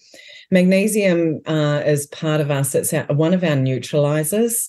And when I talked about the acidity previously, a lot of children are going to school, eating sandwiches, eating dehydrated carbohydrates. They come home in this angst state. They're in their safe space. They throw their toys out of the clock. Mum and dad have been led to believe it's ADHD. They've been made to sit in a classroom from 9 to 3, and mainly our boys. And who does that? They can't, they will learn through play. You will see them playing on the field, interacting, connecting, knowing how to get boundaries, knowing how to count, because they're counting how many goals he had, and then they've got to, pump up and get more, or, and that's a lot of how our kids learn. Putting them in these spaces where they've got these such limitations really makes them quite stagnated and quite angst when they get home. So when we give them a little bit of magnesium absorbs within an hour of us taking it. Watch them chill out. Same with the teenager coming home, slamming doors, getting all angst because they're going through hormonal transitions. Magnesium's your best friend. And that's so great, because I always just associate magnesium with sleep or like muscle pain at night, like a sore calf muscle that suddenly you have to like stretch your leg in the middle of the night. So much more than that. People think there's different forms of magnesium. Magnesium's just bound to different things. Like you get a magnesium oxide, but it's still magnesium. It's just bound to oxide. But oxide's a gas, so it doesn't get absorbed into the cells. So a lot of people, carry a lot of stress in their gut, and they clench and they hold on till they absorb all of the water out of their fecal matter, and that turns into Weet-Bix and they can't move it. Mm-hmm. And so bringing our magnesium oxide in brings relaxation, allows them to relax, brings water in, and allows them to release. So that's a really good form for constipation. Yeah. If you've got magnesium in a glycinate form or an amino acid form, or even better, an L-threonate. I've got an L-threonate which passes the blood-brain barrier. And when we talk about passing the blood-brain barrier, we're getting highest absorption, because we will actually, the same barrier is on our gut. In fact, I call our gut the first brain. We've just been so distracted and so fed full of BS that we have not been able to know what's right and really intuit it, become more in tune. So back to your question, I'm not sure if I even answered it or touched on it, But, we need to just be more discerning and conscious. And, magnesium is amazing. Vitamin D, because, people are eating out of season. They go to the supermarkets, they pick up what they love. They just eat broccoli every night. They're not diversifying their diet. So they're not diversifying their ecosystem. And when you're doing this, you're actually darkening, staying on that low energy, and you really want to pump it up. Magnesium also goes into building energy. So, it's for sleep, but serotonin, it makes serotonin, which is a happy hormone. Mm-hmm. It also helps to make melatonin, which is our sleep. And it goes into over 300 biological functions. So if you don't get it, it's like not putting baking powder in your cake. You hit a flop, So overnight we regenerate. If we don't put the right ingredients in through the day, we're not going to regenerate overnight. And this comes back to the story of living to 200. And there we are. And that's how it's done. It's so interesting. Our topic today, if you're just joining us, I'm talking to Bridget Clare. We are talking about reconnecting to nature. And when I think about that, I think about looking at what goes in and on our body. We talked briefly about sunscreen. We talked about vitamin D from the actual sun, but also as a supplement. Let's talk about supplements. I know you had some strong views about, as a lot of us do, about the therapeutics bill and whether that's, what that might mean if it did get passed. What are your thoughts on that in terms of the threat to natural, not just supplements, but lots of other things that people might even be growing in their garden or wanting to be self-reliant with their own health and wellness? Is it a real threat? What are your thoughts? Absolutely. And it's a bill now, so it's been passed. They passed it earlier this year. There's a lot of companies that I deal with because I'm a practitioner. I'm in, with FX Med and quite a few other companies that are really concerned, and by rights we should be. Basically, what they have done is lumped the natural health products, NHPs, alongside medicines, active pharmaceutical ingredients, APIs, and medical devices, and they tried also to put our rongoa in there. It's not clear how they will deal with rongoa yet. They have said that they have the intention of removing it from the bill, but I haven't. Can you just tell our listeners what that means? Rongoa is our traditional medicines, and it's really using our elements and nature as your tools. It is it's dealing with all concepts of medicine. So it's the 4 pillars or 5 pillars of health. It's the physical, it's the mental, it's the emotional, it's the connection, which is whānau or whānau, to be, the extended whānau, and the way that we connect with nature and connect into everything that we are. Rongoa was our first medicine, along with, it sits up there with traditional Chinese medicines, Ayurvedic medicines. They are the cultural medicines of the whenua, and when they came through and colonized, the Crown took the ability away with the Tūhunga Suppression Act. And this is another subject, but the Tūhunga Suppression Act was part of taking away this wahine energy, our female energy. And I believe that, underneath a lot of this is the hunt for the female energy, because we are the portal for life. The male energy, this ego energy, has sort of come in and frayed a lot of our ties and our connections, in these times gone past, in ancient times. In the world, there were 32 tribes and 32 wise women.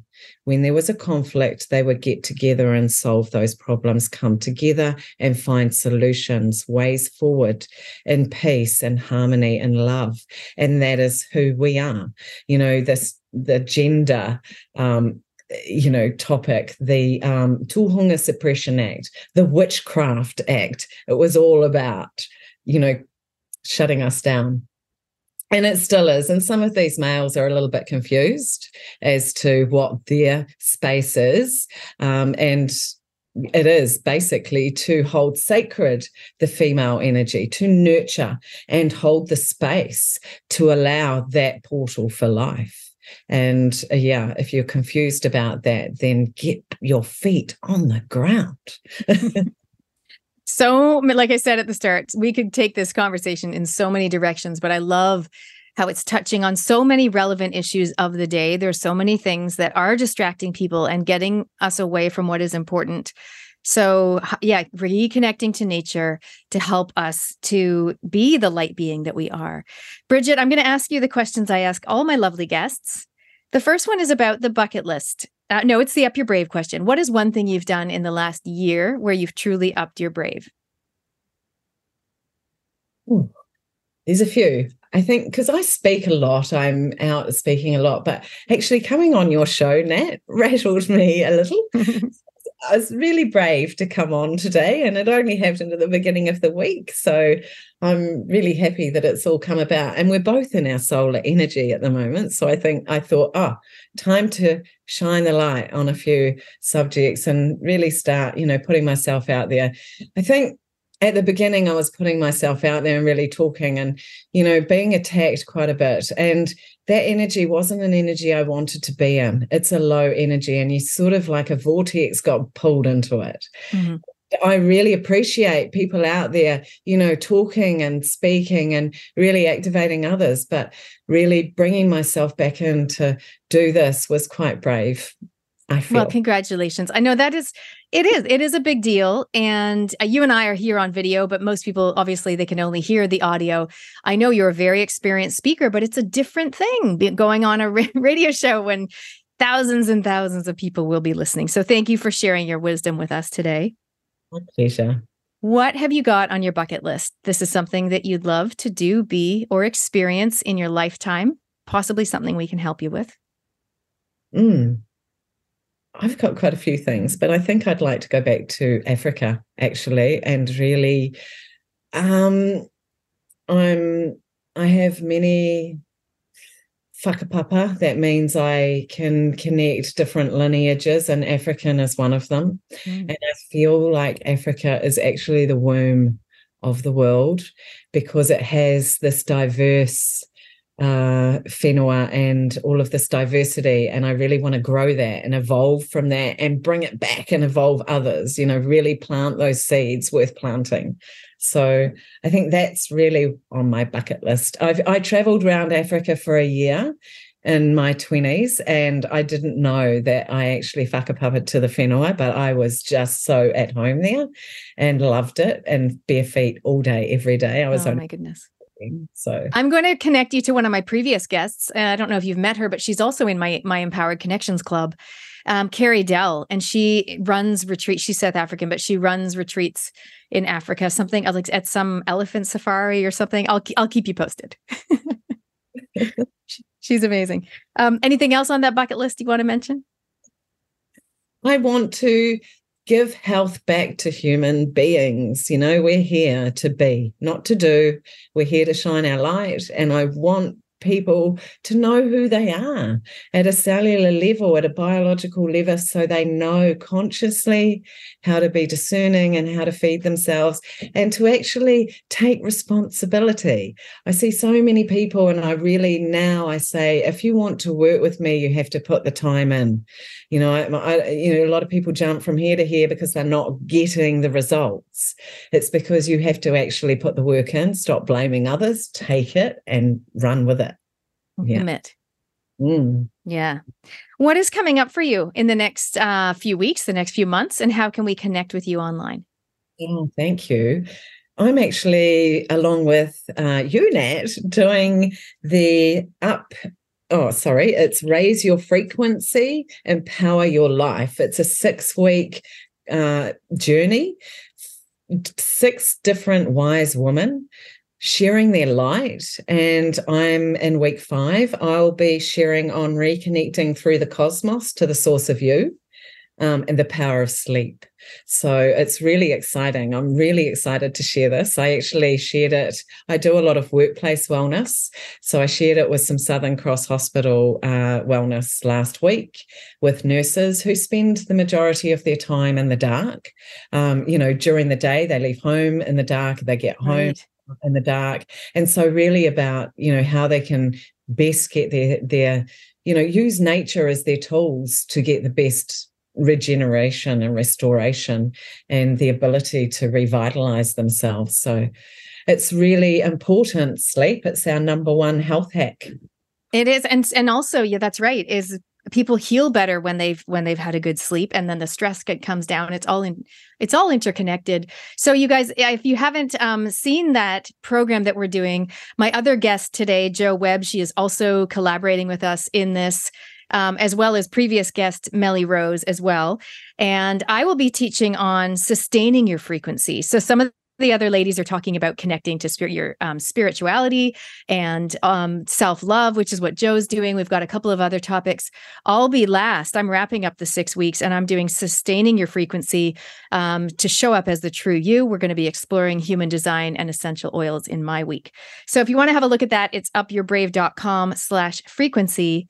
And today is Friday, and today is the last day of the early bird price if you want to jump on that. And it starts on Monday. Bridget, back to you. Anything else that's coming up for you in the next coming weeks and months? And then how can we connect?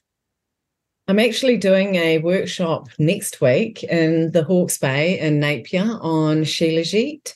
So I do workshops on using rongoa tea and Shilajit.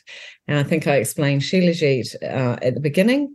And so I'm happy and open to doing workshops on that. I've actually been invited to a few people's homes to do some workshop where they gather a tribe of people around, and I bring the tea and the Shilajit. And you did that for my friend Nikki and Nelson.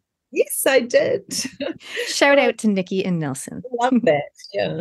And it was so beautiful. Every time I do it, it's just with such a connected, beautiful bunch of people. And it's so nice to share on that soul level. And, when we're together in these workshops, it's not like I'm teaching, it's a kōrero, it's a wānanga. And when we wānanga together, we evolve, we learn from each other because we all have this beautiful energy and life's experience. And that's what it's about, really connecting and grounding with the Shilajit and bringing that energy back to us. Shilajit's 84 minerals and fulvic acid. It really brings the life back into us. Much better than the daily coffee, I imagine. And I also run biodynamic gardening courses steeped in mātauranga, which is wisdom from rongoa. So they're all connected to the whenua and really building our soil. So soil is black gold. If you're not well, then look at your soil. Where can we find out about it? I know your website is Maramakai, but is it maramakai.com? Can you spell that? And also, I think you're the same name on Instagram, yeah? Yeah, it's Maramakai, MARAMAKAI.co.nz. On Instagram, it's marama.kai. So MARAMA.KAI. Amazing. Thank you, Bridget. All right. Is there anything else you'd love to share with our audience before we say farewell? Well, I think it's not about what I know, it's about serving and loving ourselves back into life and, that vibration. And that really comes back to aroha. Aro means path and ha is breath. So being in that divine space of your own breath and feeding yourself down. Amazing. Thank you so much. Bridget today was talking about reconnecting to nature. Thank you, everyone, for listening. And we might see some of you on our frequency course. Thank you, Bridget, for sharing your wisdom with us today. Thank you for having me. Ka kite. Ka kite. Such a great interview with Bridget Clare, all about reconnecting to nature. We talked about a range of things, including how we are bioelectromagnetic beings full of light, She talked about the virome, which I hadn't heard before. I've only heard of the biome, not the virome, and the impact of reconnecting to nature to reprogram your cells, and the power of sun gazing. I couldn't read that word. The power of sun gazing. And the hunt for female energy. We talked about quite a few interesting concepts. Bridget, as you can tell, is just a wealth of knowledge. I just let her go because she's got so much to say, and so much wisdom in so many areas all around health and empowerment. You can learn more at maramakai.co.nz. I actually am also her customer. I got some high dose vitamin C because there's different types, of course, of vitamin C and vitamin D, different qualities. maramakai.co.nz, but also on Instagram, Maramakai. I'll spell it for you. Maramakai. And that's Bridget Clare, all about reconnecting to nature. Welcome back to Reality Check Radio. You're listening to Natalie Cutler-Welsh here on the Up Your Brave show. Next, I'm talking to Joanne Webb. And Jo is a returning guest. We had her on 6 months ago when we first started, and we've got her back today. Last time we talked about staying positive in turbulent times. And today we are mixing it up. Today we're talking about living from conscious love. Welcome, Jo. Hi, Nat. How are you? I'm so good. I'm so good. And I'm very excited to talk to you today about conscious love. Before we do that, for those of you that don't know, Joanne Webb, also known as the Happiness Hustler. Jo is a self-love warrior goddess, also known as the Happiness Hustler. She's a coach and mentor, light worker, international speaker, and co-author of 2 best-selling books, Leading with Light and Hate Myself, Hate My Life, a teenage guide to finding self-confidence and inner love. She's on her soul journey to change the world with unconditional conscious love, because once upon a time, she had none and it sucked. Jo works with courageous women who are ready to release their fire and inner warrior goddess for more love, empowerment, influence, success, and joy. Spiritual women who desire deep love and connection and want to change the world. She's worked with hundreds of women internationally. She integrates the science and spirituality and humanness into all of her work and creates a sacred circle of somatic work, dancing, shaking, sacred screaming, workouts, and rituals to heal, grow, learn, change, and bloom. As Jo says, when individuals heal, they transform, they see, they feel, and understand their worth. Their lives change exponentially, and they become unstoppable. Because after all, how we feel about ourselves affects our every decision, thought, and action. Woo! Jo, that is a lot of stuff. You've been doing so many amazing things. I'd love to ask you, since we saw you last time on the show, or we heard your beautiful voice, how has life been for you? What's been going on in the last 6 months? Wow. Winter's a bit funny here in New Zealand, isn't it? Sometimes you feel like you've been planted in the soil and you hibernate a little bit. But then when you actually look back and reflect, I think, wow, actually lots has happened. The release of our new book, Leading with Light, which was super exciting. That's now available on Amazon and all other publishers. There's 10 light workers all come together to be part of an anthology about how to lead with light, basically, how to live in the light rather than in the dark. So that was a beautiful process to be part of, international authors, getting to know a different tribe of like-minded people, all on a similar mission, but all doing it slightly differently. So that's been super exciting. I've had a group program come out called Bloom, which is a mastermind, and that's been really popular and awesome. And seeing women transform through that has been a beautiful process. And of course, children and getting bigger and older and things like that. Good old family life. Mother of 4, very impressive. I've got a question that some people might be wondering, so I'll start with that. You mentioned your book was a compilation of light workers coming together. What do you mean by light worker? What's that? I think it's people who basically have light in their heart. That's how I describe it. They have light in their heart and they live from a place of pure love. And they are trying to change the world on a loving level, not on a forceful level, not in your face, trying to dictate and any of that shebang. They just know because they have done the work. They have done the work to heal their hearts, to heal their souls. And that's a forever journey, by the way. They're not just all these complete humans that are going, no, we've done it. Because they know they do it every day. They walk the walk and talk the talk. And they know that there's still hard times amidst the beauty, but they have learned some lessons and they realize that there's a different way of living than the way we are constantly shown. People, I feel right now, are very curious to live life differently than the way they have been and the way they've been shown, I suppose. What are the things that you see coming up, or, you know, with Kiwis in general? Obviously, you're originally from the UK. Mm-hmm. You know, what are the things that are coming up that I think people need to, that you think people need to release in order to live life the way that they desire? I think people have got to shed a lot of stuff. You know, we are programmed robots at the end of the day. We are the most amazing computer systems known to man. People have tried to replicate us and it doesn't work. But our programming can be used for good or can be used for bad. And I think the more people understand that, the better life will be. People are stuck. They're stuck in scarcity. They're stuck in fear. There's a lot that's happened here in New Zealand over the years, natural disasters, pandemics, blah, blah, you know, and weather and floods. There's been a lot of stuff happen in this little wee country.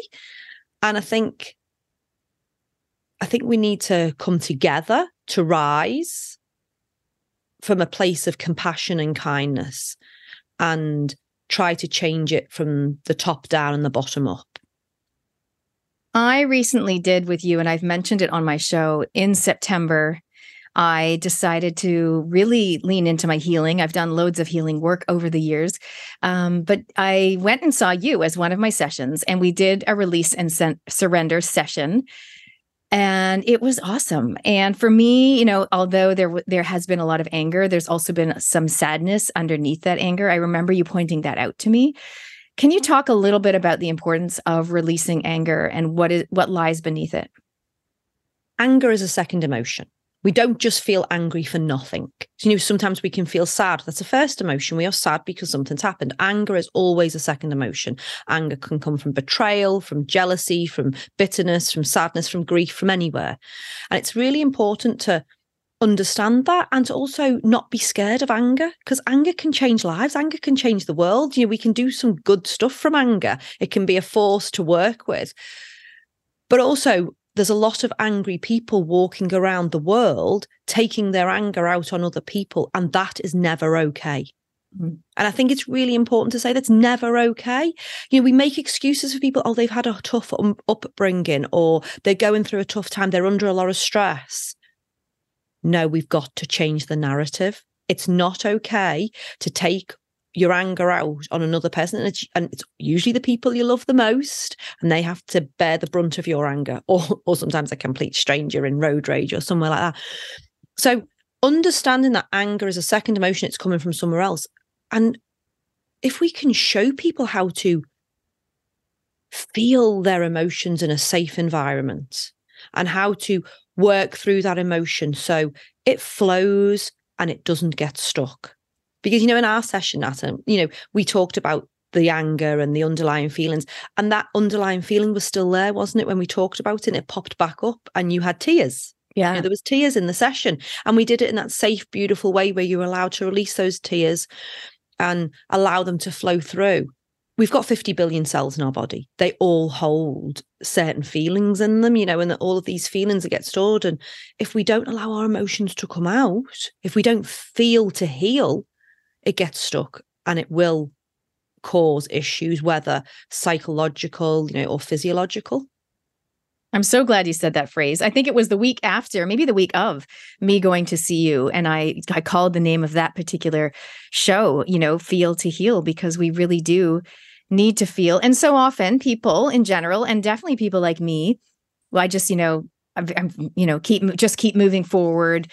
I got this. It's all good, you know, generally quite positive, but you do need to pause and to feel. And I think in that session, I also did some journaling, and then we did this ceremony where we like burnt the paper, and we also did a shakedown, like, you have some dancing, right? So physically removing that emotion from your body, releasing it and removing it. So can you let us know, can you elaborate on that? What are some ways if people are like, okay, Nat and Joe, I hear you girls. I know I've got some pent up emotion in my 50 billion cells. How do I get rid of it? How do I release it? What are some techniques? Start with something small. You don't start with the big, massive thing that you need to release, because that can be a bit scary and overwhelming. So start with a memory that might be brought up. Like when you were 5 years old, was your best friend mean to you in the playground, but you still remember it? Mm-hmm. Or, were you 12 and somebody said a nasty comment to you, or that somebody didn't like you in the playground? I don't know. Start with something that's smaller, that's not so monumental, and just sit with the memory and allow it to come up to the surface. Put your hand on your heart and allow yourself to be transported back to the time when it happened, and to feel the feeling and feel where you feel it in your body. Do you feel like a wrench in your tummy? Do you feel a tightness in your chest? Do you feel your throat tighten? Do you feel some pressure in your head or neck or back? It's anywhere. It's in your body stored. And just sit with it and just allow yourself, honor yourself to sit with that feeling. Hand on your tummy, hand on your heart, and just breathe through it and go. And sometimes it can be quite surprising, the memories that are stored there and the feelings that come up. But once you practice it and start with the little things, and just maybe set a timer for 5 minutes and allow yourself to feel it. What was it? Pain? Was it embarrassment? Was it hurt? Was it upset? And then just name the feeling. I feel sad, or I feel betrayed, or I feel embarrassed, and allow it to flow through, allow it to come up. And if there's tears, if there's reactions, if you kind of get angry, allow it to come out in a safe way. Grab a pillow and scream into the pillow if you must, or punch a pillow. Allow it to come out. And then get up. Put some music on, either something that you love dearly, or maybe some real tribal beaty music that that you can feel it in the cells of your body, and shake it out. Shake it out and dance it out, but do it intentionally. I am moving this energy. I am releasing. I am letting go. And you know what? Once upon a time, if somebody would have said that to me, I would have thought, oh my God, you're mad. I'm not doing that. That just sounds ridiculous. But you know what? If you're embarrassed, shut your curtains, do it in your own home, jump around like a nutter, and see how good you feel. Well, after this interview, we're going to play some music. Joe, you can let me know which song we're going to do, but something to help people release and shake and move. Interestingly, Joe, when you were just doing that little explanation and you said, maybe you were 5, la, la, la, maybe you were 12. And suddenly, and you were like, bring that memory to mind. And I literally brought a memory in. Then I had to mute myself because I was about to cough. So it went straight to my throat, which is so interesting because that is usually my form of expression, is talking. And the memory was a boy on the school bus. We had been swimming lessons with the class in my, grade 5 or whatever it was. I would have been like, probably 8 or 10. And he kissed me on the bus. And I was so, here's the word, embarrassed. Mm-hmm. Yeah. And that's so interesting. That's the memory that came up for me, straight to my throat.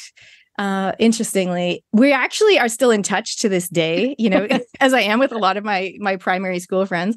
But interesting. So, hey, if anyone else wants to do that activity, you can pause this recording later, listen to the replay, and then put the music on and shake it out. Mm-hmm. Okay, what other techniques? You talked about the pillow, and I'm just going to say, for some people, it might not be punching the pillow with your wrist, like with your fist. It might be like slamming your forearm down on the pillow. Do you know what I mean? Like that's a different. Yeah. So I just don't want anyone to injure themselves. And even throwing pillows sounds crazy. I have got I'm a cushion girl. I like cushions and pillows on my bed, but I get angry sometimes. I'm a girl who is a fighter. And I fight for good causes now. I fight for injustice. I fight bullies in a compassionate way, but it doesn't mean my anger isn't there. It doesn't mean I don't feel anger. But once upon a time, 20 years ago, I would have exploded and said something I regretted and maybe shouted at one of the kids, but that's not okay. I've learned to regulate my emotions. So even going into my bedroom and throwing pillows across the room where it's safe and then throwing them back the other way, it's just a release of energy. That's all it is. So, anything that makes you, if you want to lie on the floor and have a tantrum like a toddler, do that as well, as long as it's safe. So I wrote down channel your anger, because it's like a lot of people think, oh, we shouldn't get angry. Like, anger is bad. We shouldn't express anger. And if you lose your temper, you need to straight away apologize. Well, it's like, don't hurt other people. But if you channel that anger into the pillows, if you're a cushion person like Joe, or like you said, the tantrum, I mean, it's a classic. Like, it never grows old. No. If you want to do it that way. I remember the other week, it was several months ago now, and something had happened with one of the children. You know, your children are your biggest triggers, aren't you? They're your biggest mirrors. And it was just all from worry and upset for one of my beautiful children. And it was just like a pinnacle crescendo point. And I remember just standing in the middle of my hallway and shouting a bad word. I obviously can't say it on the radio, and just was going, but it was really guttural. It was coming from the depths of my soul. It was obviously just a journey that we had been on, me and my child. And it was all just needed to come out. It needed to come out. It's as simple as that. And that's all that anger is. And I just yelled several times at the top of my voice. And then I felt this calm wash over me. And so if people practice these techniques, punch a punch bag, scream, yell, in a safe place, like we said, but just feel the release of it, because all that you are doing is allowing it to come out, honoring it in a safe way, and allowing it to flow through your body rather than get stuck. I've heard this phrase, anger is when you say things you're not ready to hear. And the way I interpret that, and from what I've seen, is sometimes when we allow ourselves to express anger, we actually realize what we truly want, or what is actually bothering us. Have you seen that in action with some of your clients or people that have gone through these exercises of expressing their anger, that they suddenly have a bit of an aha? Absolutely. Lots of people are getting angry for something that's triggering them right there in their life. And then when we give it the space to honor the anger, or honor where they feel it, and then I might ask them a question like, when did you first feel this feeling? And it might stem back 5 years, 10 years, 20 years, or, longer. And they start to have aha moments. A lot of the time when we have reactions now as adults, our reactions are a subconscious patterned behavior that is being triggered from an old memory. It's just our subconscious bringing something up. So often we're walking around these program robots. We have emotions. We are very human, and we're supposed to feel all our emotions. But we often don't take that time to stop and investigate where they come from and where they originally stemmed from. When we often go back and find that point where they originally came from, when you first had that feeling of embarrassment or hurt or upset, when was the first time somebody put you down, and then people continue to put you down through life, and then all of a sudden something happens that somebody just says something to you today, but really you're just that 5-year-old little person behaving. And, can you see that people walking around having childlike reactions to things in life? Does that make sense? Yeah. And I think that's such a great explanation of when people when they haven't done the work to explore it, then the pattern just keeps repeating.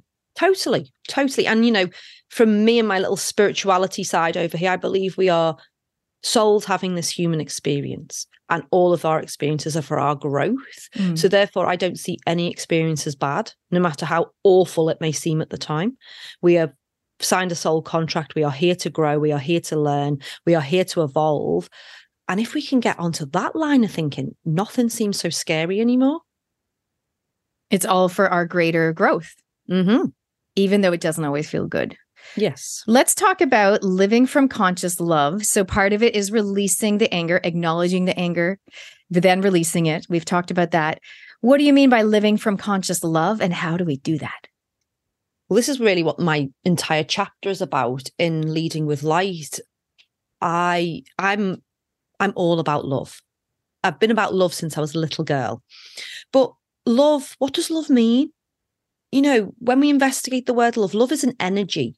It is an energy. It can be, scientists can see in our graph how the love flows on an energy wave, on a frequency. And we are born pure love. No baby comes into the world in anything other than pure love. And we leave this world as pure unconditional love. But what happens to us along the way? crazy things, we, as I say, we deal with experiences in life when we don't know how to deal with them, when we're not taught how to deal with them, when we're not role modeled how to deal with them. And so we live in a fear-based society. We live in a fear-based world. Oh, let's be fearful of the upcoming elections. Oh, let's be fearful of global warming. Oh, let's be fearful of anything really, because the news will not portray much other than fear, mainstream news. And even when it comes down to other things, I deal with a lot with teenagers. They see a lot of comparison on social media. They're living in fear. I'm not going to be good enough. I don't do anything cool enough. I don't want a 9-to-5 job. I don't want to do this. Everything's fear, fear, fear, fear, fear. But unconditional love is the polar opposite of that. And there has to be polarity in the world, but we can live from a place of unconditional love. And that does not mean we allow people to get away with everything, because that's not unconditional love.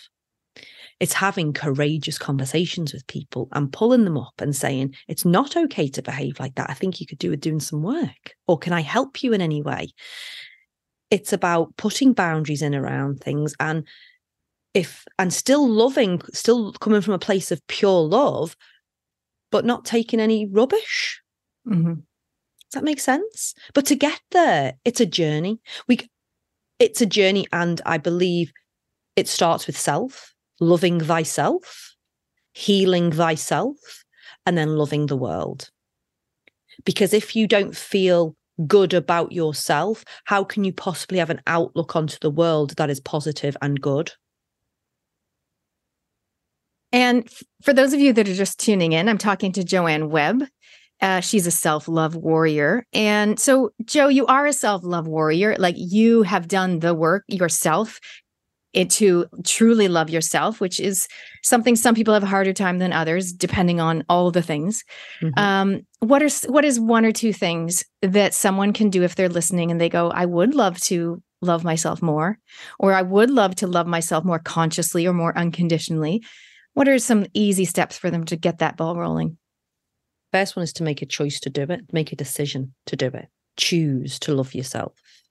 When I deal with clients, old or young, I ask them, are you ready to do this? Because it's a decision. If you decide today to love yourself, you can literally stop listening to this show and love yourself. It's a choice. Can you be 100% in? Because if you're 98% or 75%, there's always going to be a choice to not love yourself. But if you can decide to make a pact with yourself, I'm going to love myself. Don't know how, but I'm going to. And if you can say to yourself every day, I am learning to love myself and it feels good. That's not false. That's not fake. That's not these silly affirmations that you're just saying into the wind that you don't believe. But if you're prepared to learn to love yourself, it's an affirmation that can ring true in your ears. And then to really start to be aware. We can't change anything without awareness. I love my 3 A's: awareness, acknowledgement, acceptance. There's that voice inside all of our heads. We all have it, that little one that sits on our shoulder. And most of the time, it's just trying to keep us in a place of what it perceives as safe. It's never safe. But that voice talks to us all the time, and having that awareness of what that voice says to you. Does it say nice things? Would you speak to your best friend like that? Would you speak to somebody who you don't even like that? Often you wouldn't, with that voice inside your head. So have awareness of what it's saying, but also just acknowledge it and accept it for now.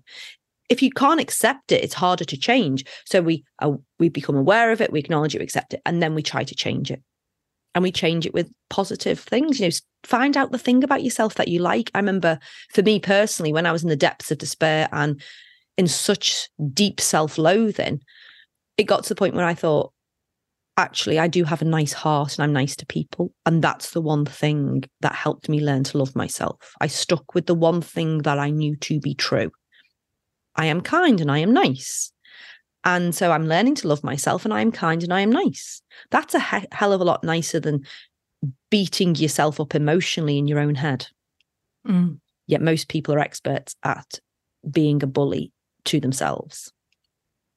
I like the phrasing you used before. I am learning to love myself, because I think some people, if you said, okay, you need to say, I am amazing, I am the best, whatever, they might not believe it. And so I am learning allows that space for them to kind of acknowledge I am learning. It is a process. I am learning to love myself. And then did you finish off with, and it feels good? Yeah. Right. And it feels good. I'm learning to love myself and it feels good. It is uplifting when you say it. And can you imagine somebody saying it? It sounds good when they say it as well. You even touched your heart when you said the it feels good part too. Totally. Yeah. And I watch clients transform and they smile and they come back a week later and they have a little coy look on their face. And, especially with the teenagers, because their brains are not as hard to rewire as somebody perhaps a little bit older, they get on board real fast, and it's beautiful to watch. And the cool thing with that, I imagine, is when they do that, it has that radiating effect, ripple effect, to those around them, like their family members, their boyfriend, their girlfriend, their siblings, because their energy's shifted. Totally. And this is like, we talked about love being an energy.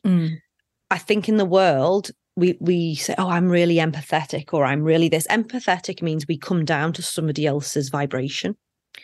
So really what we'd all like to be in the world is compassionate rather than empathetic, because compassionate means we can sit with people in their emotions, but we don't lower our emotion, our vibration, our frequency down to theirs. What we do is we stay steadfast in our own vibration of love, unconditional love, staying up there. And then we help people rise up to where we are. So for every single person that finds that place of love, chooses to live from a place of conscious love, the ripple effect that they have in the world is huge and never to be underestimated. And another thing I love talking about, and I've mentioned it before on my show, and we'll dive into it now, is raising your frequency. Because when you live from a place of love, conscious love, rather than sitting in that anger or quashing it down and not acknowledging it and it just bubbles away, then when you're living from love, your frequency rises, and therefore it impacts other people. Can you talk about the concept of raising your frequency? Absolutely. As I said earlier, we are human and we have how many emotions? I couldn't even count them right now, but we are supposed to feel them all. We are not supposed to stay in this pure state of bliss and happiness forever, because that's that kind of like toxic positivity. But what we are trying to do, or what I try to help people with, is to live in this place where they're feeling good. They're choosing to be happy. They're choosing to see the positive. They're looking for things to be grateful for, while dealing with their emotions on a daily basis. And so we can't feel amazing all day. We can't be at that high flying frequency 24/7. That's not how we are supposed to live. If we were, we'd be little angels all floating around. However, it's understanding that every emotion has a frequency. Some of them are more denser than others. Some of them are closer to matter than they are to energy. You say words like hate, rage, bitterness, resentment, jealousy. It feels heavy. My shoulders start to feel heavy. I get tightness across my back because they don't feel good, those emotions. However, a lot of people are running away from those emotions. Most people are either running away from a feeling or towards a feeling. And this is where we get like a little balance, trying to get a bit of a balance. It's important to honor those emotions, but not get stuck in them. And you think about anxiety, depression, people are stuck down there in those low emotions. And that's when it can become dangerous. But it's about honoring them, allowing them to flow through, finding techniques and guides and ways to work through them, to then come up and raise your frequency again and come back where you can look out into the world with a different perception. In gratitude, acceptance, awareness, pride, celebration, bliss, joy, love, enlightenment. They've all got such beautiful frequencies. And we can do that different ways. As I said, we can honor our emotions so we don't get stuck in them, and we learn to feel to heal. That's one way we can do it. So we don't get stuck in it. We allow ourselves the 10 minutes where we feel rage, or the 10 minutes when we feel bitter. And we allow ourselves, and we either journal about it, or we scream it out, or we dance it out, or we just sit and we feel. There's about a million other techniques we can talk about as well. And then there's the using things to biohack our emotions and come up the emotional scale so we are feeling lighter and brighter. Gratitude has been talked about for years. It is not utilized anywhere near enough. Gratitude changes lives. When you start to notice the things in life to be grateful for, the world gives you more things to be grateful for. And when you are in gratitude, you are not in hate. You are not in bitterness. You're not in yesterday. You're not in tomorrow. You're here and now in the present. Mm-hmm. And it calms the nervous system. It raises our spirits. And when we are in gratitude, bear in mind however many thousand thoughts we have in a day come from a feeling. If you're feeling stuck in those lower emotions, your thoughts are not going to be positive ones. But if you can honor those lower emotions, those denser emotions, then perhaps come up to gratitude, all of a sudden your thoughts are more positive. You see more hope in the world. You see more light in the world. You see things around you that can put a smile on your face. And all of a sudden you might think, oh, I'm happy. How did that happen? 5 minutes ago, I was in rage. But it can happen. We can move up and down the scale. So I'm hearing a lot of, I you know me, I love my phrases. So I'm hearing like, go to gratitude. So if you're like, oh, I'm just so flustered, I'm so angry, I'm so irate. So either release in order to raise your frequency. So releasing, we talked about the techniques with the pillow and the dancing. And then also go to gratitude. And when you're in gratitude, meaning thinking of something, bringing it to mind, something you're truly grateful for. And don't just think about it in your brain, your logical brain, feel it in your heart. And then you won't be in anxiety, which is what a lot of people are in, living in a constant state of. And anxiety, of course, is fear of what could happen. And of course, these days when we're hearing so many things and there's so many messages coming at us, it's easy to do that. So go to gratitude in order to raise your frequency. I love that. That's so good. Joe, talk to me about, so you and I are collaborating in this upcoming course. It is called Raise Your Frequency, Empower Your Life. So if you guys are listening to this now, which is October the 9th or something like that, our course starts on October the 9th. So if you're listening to this before then, you can have a look at it on upyourbrave.com/frequency. If you're listening to it after October the 9th, you might be able to jump in because it's a 6-week program online, and there will be a video dropped every Monday at midday. So even if you jump in on week 2, you're still good. And we might make it available afterwards, but you haven't missed the boat. But jump in and have a look. Joe, what are you specifically? You're going to kick things off on the Monday. You're week 1. What is your topic? And how can you share a little nugget from that with us? My topic is radical self-acceptance. Radical self-acceptance. And what does that even mean? It means accepting every single part of ourselves. Because if we don't accept it, what choice do you have? Oh, well, I don't accept the fact that I can get narky sometimes. Well, you do. So you're just fighting against yourself. You accept it and then think, well, I would rather not live like that. So I'm going to find out ways to not live like that. But it's really funny. So I was thinking about it. It's not just accepting, like we automatically go to the negative, but it's also accepting the most amazing parts of ourselves that we don't allow ourselves to speak about sometimes. We don't allow ourselves to stand in our glory and go, I change lives, or I'm a great cook, or I can grow the most beautiful blooms. We're just not programmed to do that very often. So it's radical self-acceptance of the good, the bad, the ugly, and then loving every part of who you are. Because once you love changes the world. If there's something about yourself you want to change, the best thing you can do is to love it so much that the change will be easy. Sounds good. I love that too. Like accepting, straight away we go to the negative, but it's like some people don't want to even see all the great things about themselves.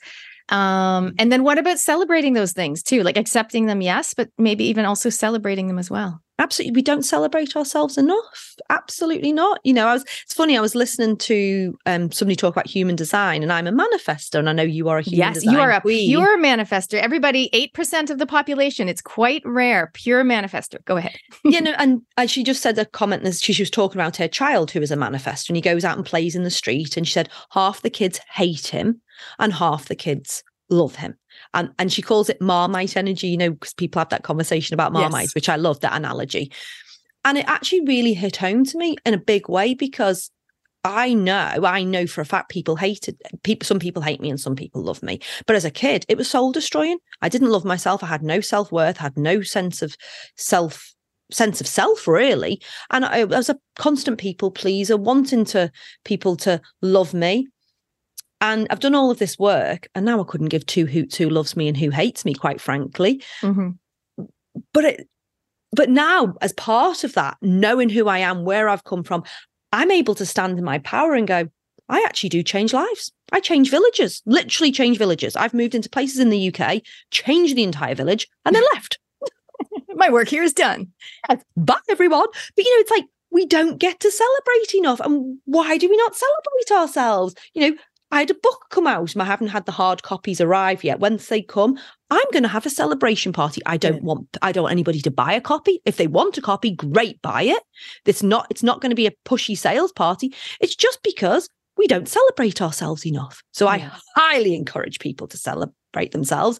And when my clients here and I get all this information out of them about what they're good at, what their strengths are, what they've achieved in life. And I'm like, let's celebrate, let's do it. And we have we might do a little celebrate high five or a celebrate dance, and you can see them glow. It's lovely. We need to celebrate more. We do. Well, let's celebrate something that you've done. Jo, what is one thing that you've done in the past year where you truly upped your brave? Wow. Up my brave. I feel like I up my brave every day, Nat. I'm very much like you. We deal with life head on and we face things all the time. But my sister was diagnosed with cancer again this year. It was the third time, and I didn't want to go into despair. And I stayed brave and stayed strong, but also not false positive. Mm-hmm. I just remained in trust. Trust has been a huge thing for me. It's been a journey. And I remained in trust if it's all going to be okay. And I didn't get caught up into all the family dynamics, because I'm the black sheep of the family. I'm the positive one. I'm the one who's done the work. I'm the spiritual one. And, it was like dealing, what everybody else perhaps wanted to partner with the fear. Mm-hmm. I stayed in my vibe and I stayed brave. And I thought that was a pretty cool thing. That is awesome. I think you might have a few fellow black sheeps here listening to your interview today. What about the bucket list? Something that you'd love to do, be, or experience in your lifetime that we can help you with? To be honest, my bucket list is really all around creating a conscious love revolution. Mm-hmm. That's what I call it. Be a pioneer of the conscious love revolution with me. Get on board. Be love. Practice love. Share love. Learn how to live in unconditional love and be part of the conscious love revolution. That would be my biggest wish on my bucket list. Okay, well, how do they do that? How do they find you? How can we connect with you online? I am on Instagram as _happiness hustler. I'm on Facebook as Joanne Webb. My website is thehappinesshustler.com. Da-da! That's amazing. And if they want to try the release and surrender session like I did it in person because you and I both live in Auckland, but I know you do it on Zoom as well. Is that easy to find on the Happiness Hustler? No, because my website is currently being updated yet again, but just contact me and we can talk. Amazing. Say, I heard something about some release session. I want to do it. I will put some details on Instagram and Facebook, so it's a little bit easier to find. Perfect. And tell us what is coming up for you in the next 6 months. Well, I've obviously got this course starting on Monday with 5 extraordinary ladies, including yourself, Nat. So I think that's going to be a game changer, because there's lots of online courses around, but there's not many collaborations. And I love collaborating. I believe, and I've been saying this for years, together we are stronger, together we are louder. I am not one of those coaches and mentors who wants to work alone. I love the one-to-one work I do, but I love collaborating. I love getting out there. It's the only way we're going to do it is by working together. Together we're stronger. I've got an app in the pipeline working with some other ladies as well around conscious love. And, and it's going to be an app for everyone. I say I mainly work with women and teens, which I do, but the app is going to be available to any human who wants to live consciously and who wants help to do that. Because there are a lot of men out there, right, who are like ready to lean in and to learn more about themselves and to do the work. And a lot of men out there who, just like the women, who don't have the self-love thing mastered as such. Mm-hmm. Totally. Absolutely. And I don't want to discriminate. I don't want to say I only work with women. I'm a manifestor and I can work with anyone. You know that. You sure can. And I love working with other people. I love working with families. I love working with people in conflict who want to learn how to deal with their conflict. It's one of the best things we can learn to do. How can we fight and how can we resolve conflict? It's one of the biggest issues in the entire world. And I don't want to cut anybody off from working with me. So yeah, we're putting an app together, which is going to be workouts and yoga and somatic experiences, but coaching as well. And so because lots of people don't feel like they can afford one-on-one mastermind coaching, and I understand that. So we want something that's more accessible to the masses, but still with a personal touch. That sounds amazing. So if they follow you on, let's say, Instagram, they will keep in touch with that. Absolutely. Amazing. All right, Jo. Hey, before we wrap it up, is there anything else you would like to share with our audience around living from conscious love, or any message you want to finish with? Well, it's not a pie in the sky idea. It's an absolute way of living, and it feels really good. So if you are not living and feeling really good every day, it doesn't have to be all day, every day, by the way, because that's not life. But if you don't wake up feeling excited, if you don't go to bed excited the next day, if you're worried if it's Wednesday or Friday or Saturday or Sunday, there's stuff that you can do about it. There's absolutely stuff that you can do. And it's a decision to choose to stay where you are or to choose to change. And living from conscious love is a beautiful place to be. It makes you feel better, and it definitely makes the world a better place. So if you need any help, I've got lots of many free resources. Come follow me and let's chat. Amazing. Thanks so much, Jo. And thank you everyone for listening. Thanks, Nat.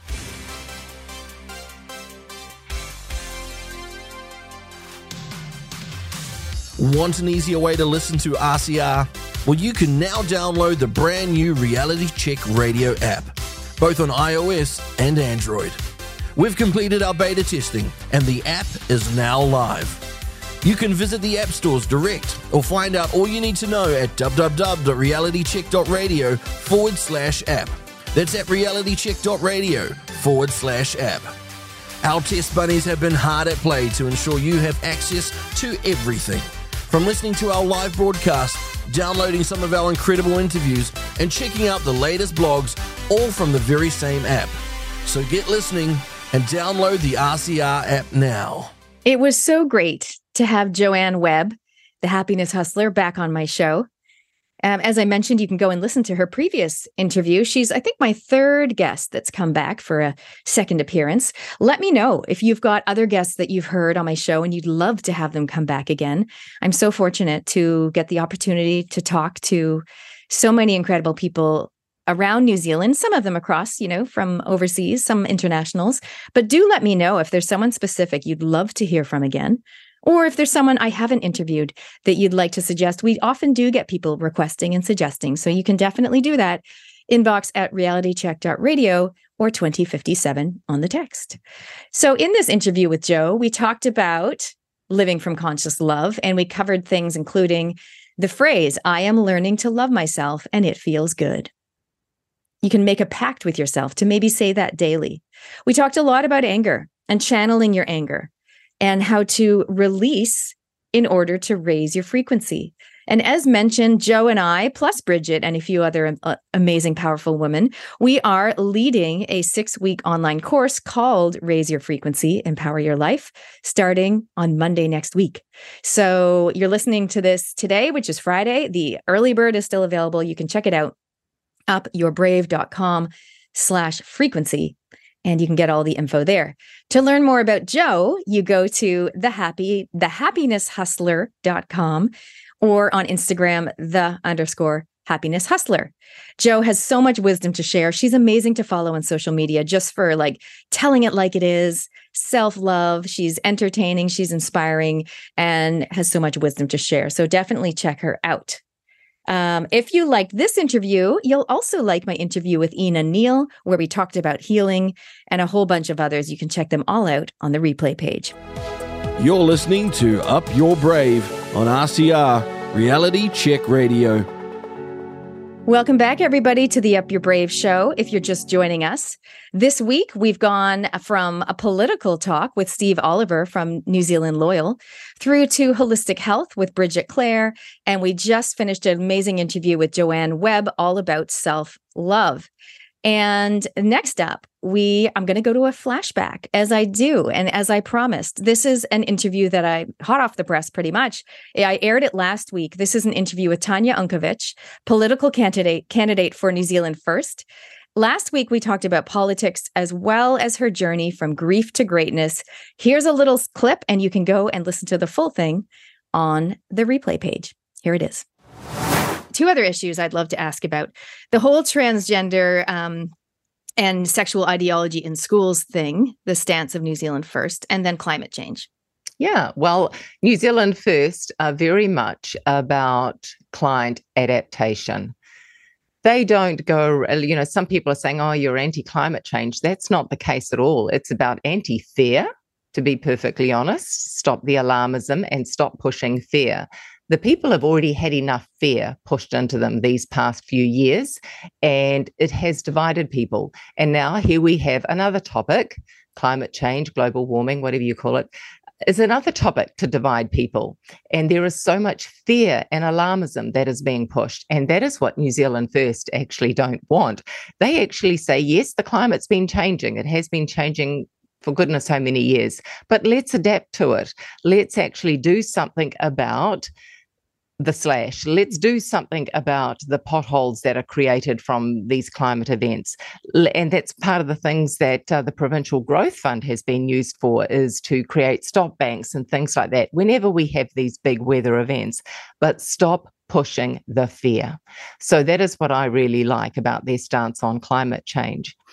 And the other one is the bathroom situation, right? And the sex education in schools. Well, one of our policies is to remove that from the schools, especially for primary schools, and also for any bathrooms going forward, to ensure that there is a unisex bathroom there. And, so many people are saying, oh, he's transphobic, it's just this and that. No, it's not at all. It's about protecting all New Zealanders, even those people who are transgender, etc. It's about protecting them, so that they've got their own bathroom, and protecting women and protecting men. It's about protecting everyone. But unfortunately, what gets grabbed is a soundbite, and then a narrative is pushed, and then that narrative continues to get pushed. And it's actually not true. Just because it's pushed doesn't mean it's not. Doesn't mean that it's true. So yes, those are two items that also attract me to New Zealand First. Take care of all of us. I am an optimist. This is true. But I think more and more people are cottoning on to, just the way that the media can slant things. Like you said, someone will say something, they'll grab a soundbite and they'll misrepresent it. Yes.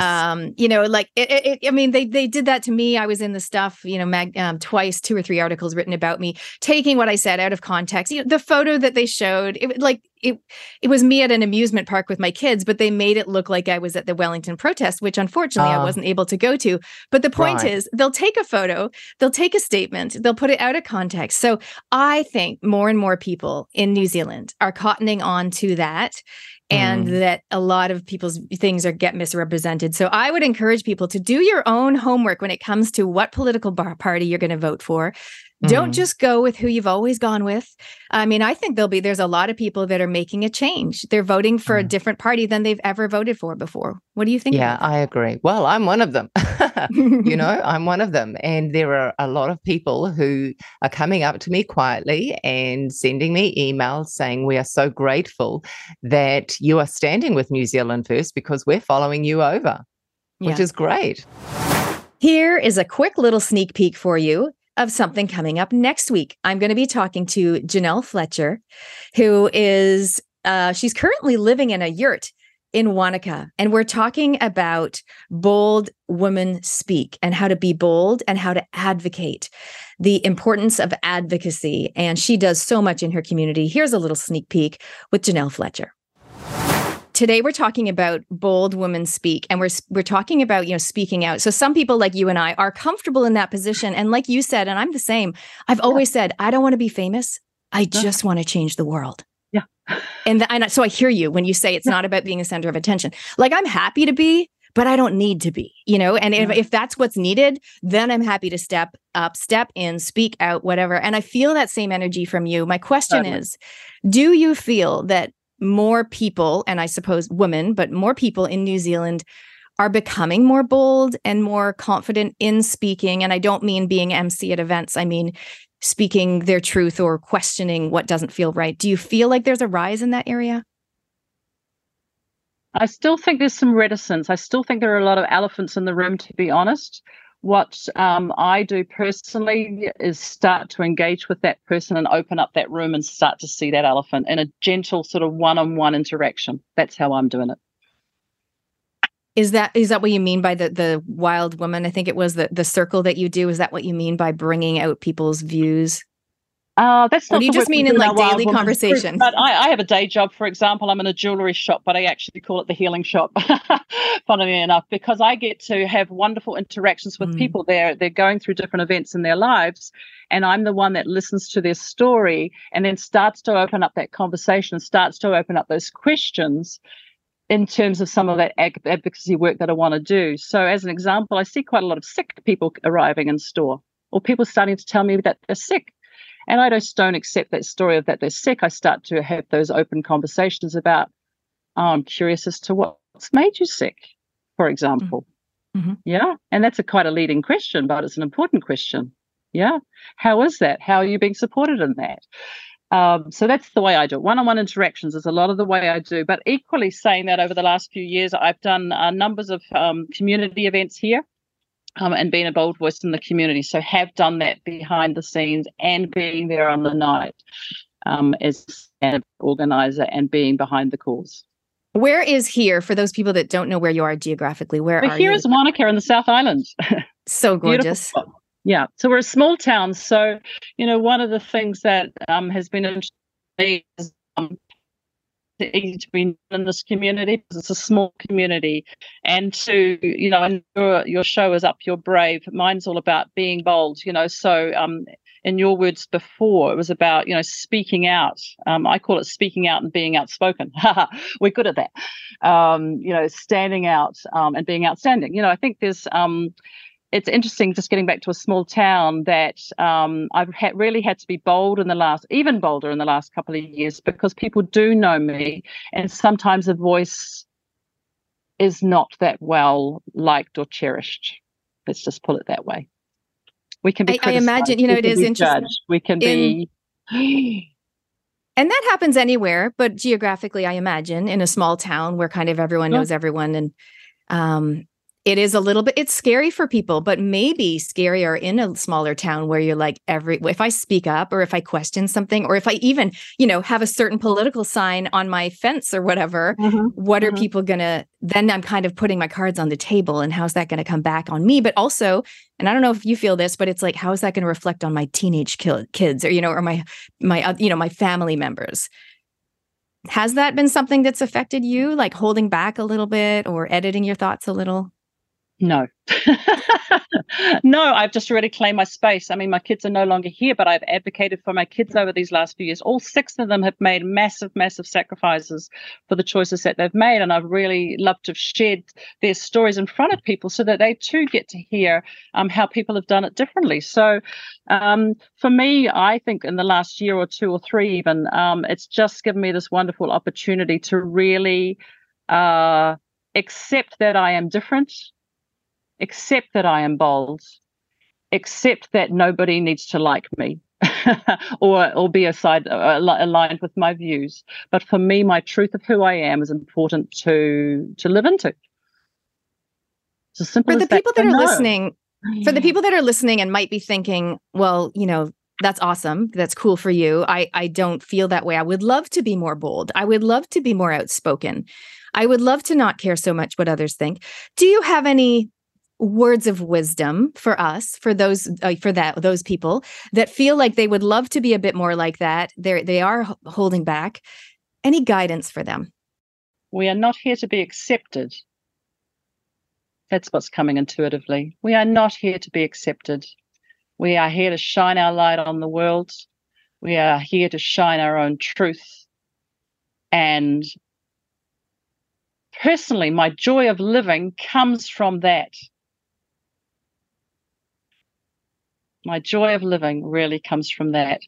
I'm loving seeing people at the events having a voice, and that's what I love about the way that I engage with people in events as well. So just to give you a bit of a rundown of some of the things that I've been up to in the last 4 years, so this will give your audience some ideas. So I did lose my job at my day job at in tourism, so that was a turning point for sure. But what I loved about the advocacy that I did there, I said, hey, I'm about to lose my job, but here's what I do still stand for, and that is that you don't stand at the door asking for a vaccine pass. Mm-hmm. And yes, I lost my job, but no, they didn't go down that route. So I won in that sense. And it's not about me winning so much as I advocated for something that was super important. So I think, back to your question, we just have to go with what that stirring in our heart is, and that knowing that what is within is. Yeah. I turned up at the library, for example, on the day that they asked for the vaccine pass, that first day, and I said, here's my card. Yeah. Some of the ways is not in our voice that we can be advocates, but it's in our actions. Here it is. I quietly handed it over, and then she asked the question, why is that? And I had that opportunity. So I opened the door for that conversation. Thank you so much, everybody, for listening to the Up Your Brave show today. Whether it's your first time with us or you're a longtime listener, I'm sending you massive gratitude for joining me on my show, but also just for everything you have persevered through in the last few years. All the things you've spoken up for or taken a stand for, whatever that might be, in a large capacity or small.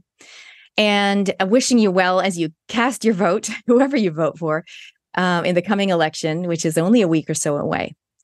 It's been amazing to spend the past 3 hours with you. And if you've been with me the whole time, it's been amazing to spend the past 6 months with you.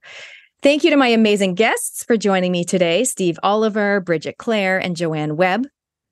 And for those of you that want to join us on the 6-week online course, Raise Your Frequency, or possibly you want to attend my Forest Business Retreat coming up in November, you can find it all on upyourbrave.com. Also, massive thank you to those people that are founding members for Reality Check Radio that help us to make it possible week after week after week. Very exciting to be able to do this with you, and definitely tap into some of the other shows. My co-hosts here on the show are absolutely amazing. So if you haven't listened to Greenwashed or Counterculture or The Breakfast Show or any of the others, definitely go and tune in. And remember, until next week and always, to up your brave, I'm going to leave you with one of my fave songs. This is Sarah Bareilles with Be Brave. See you next week.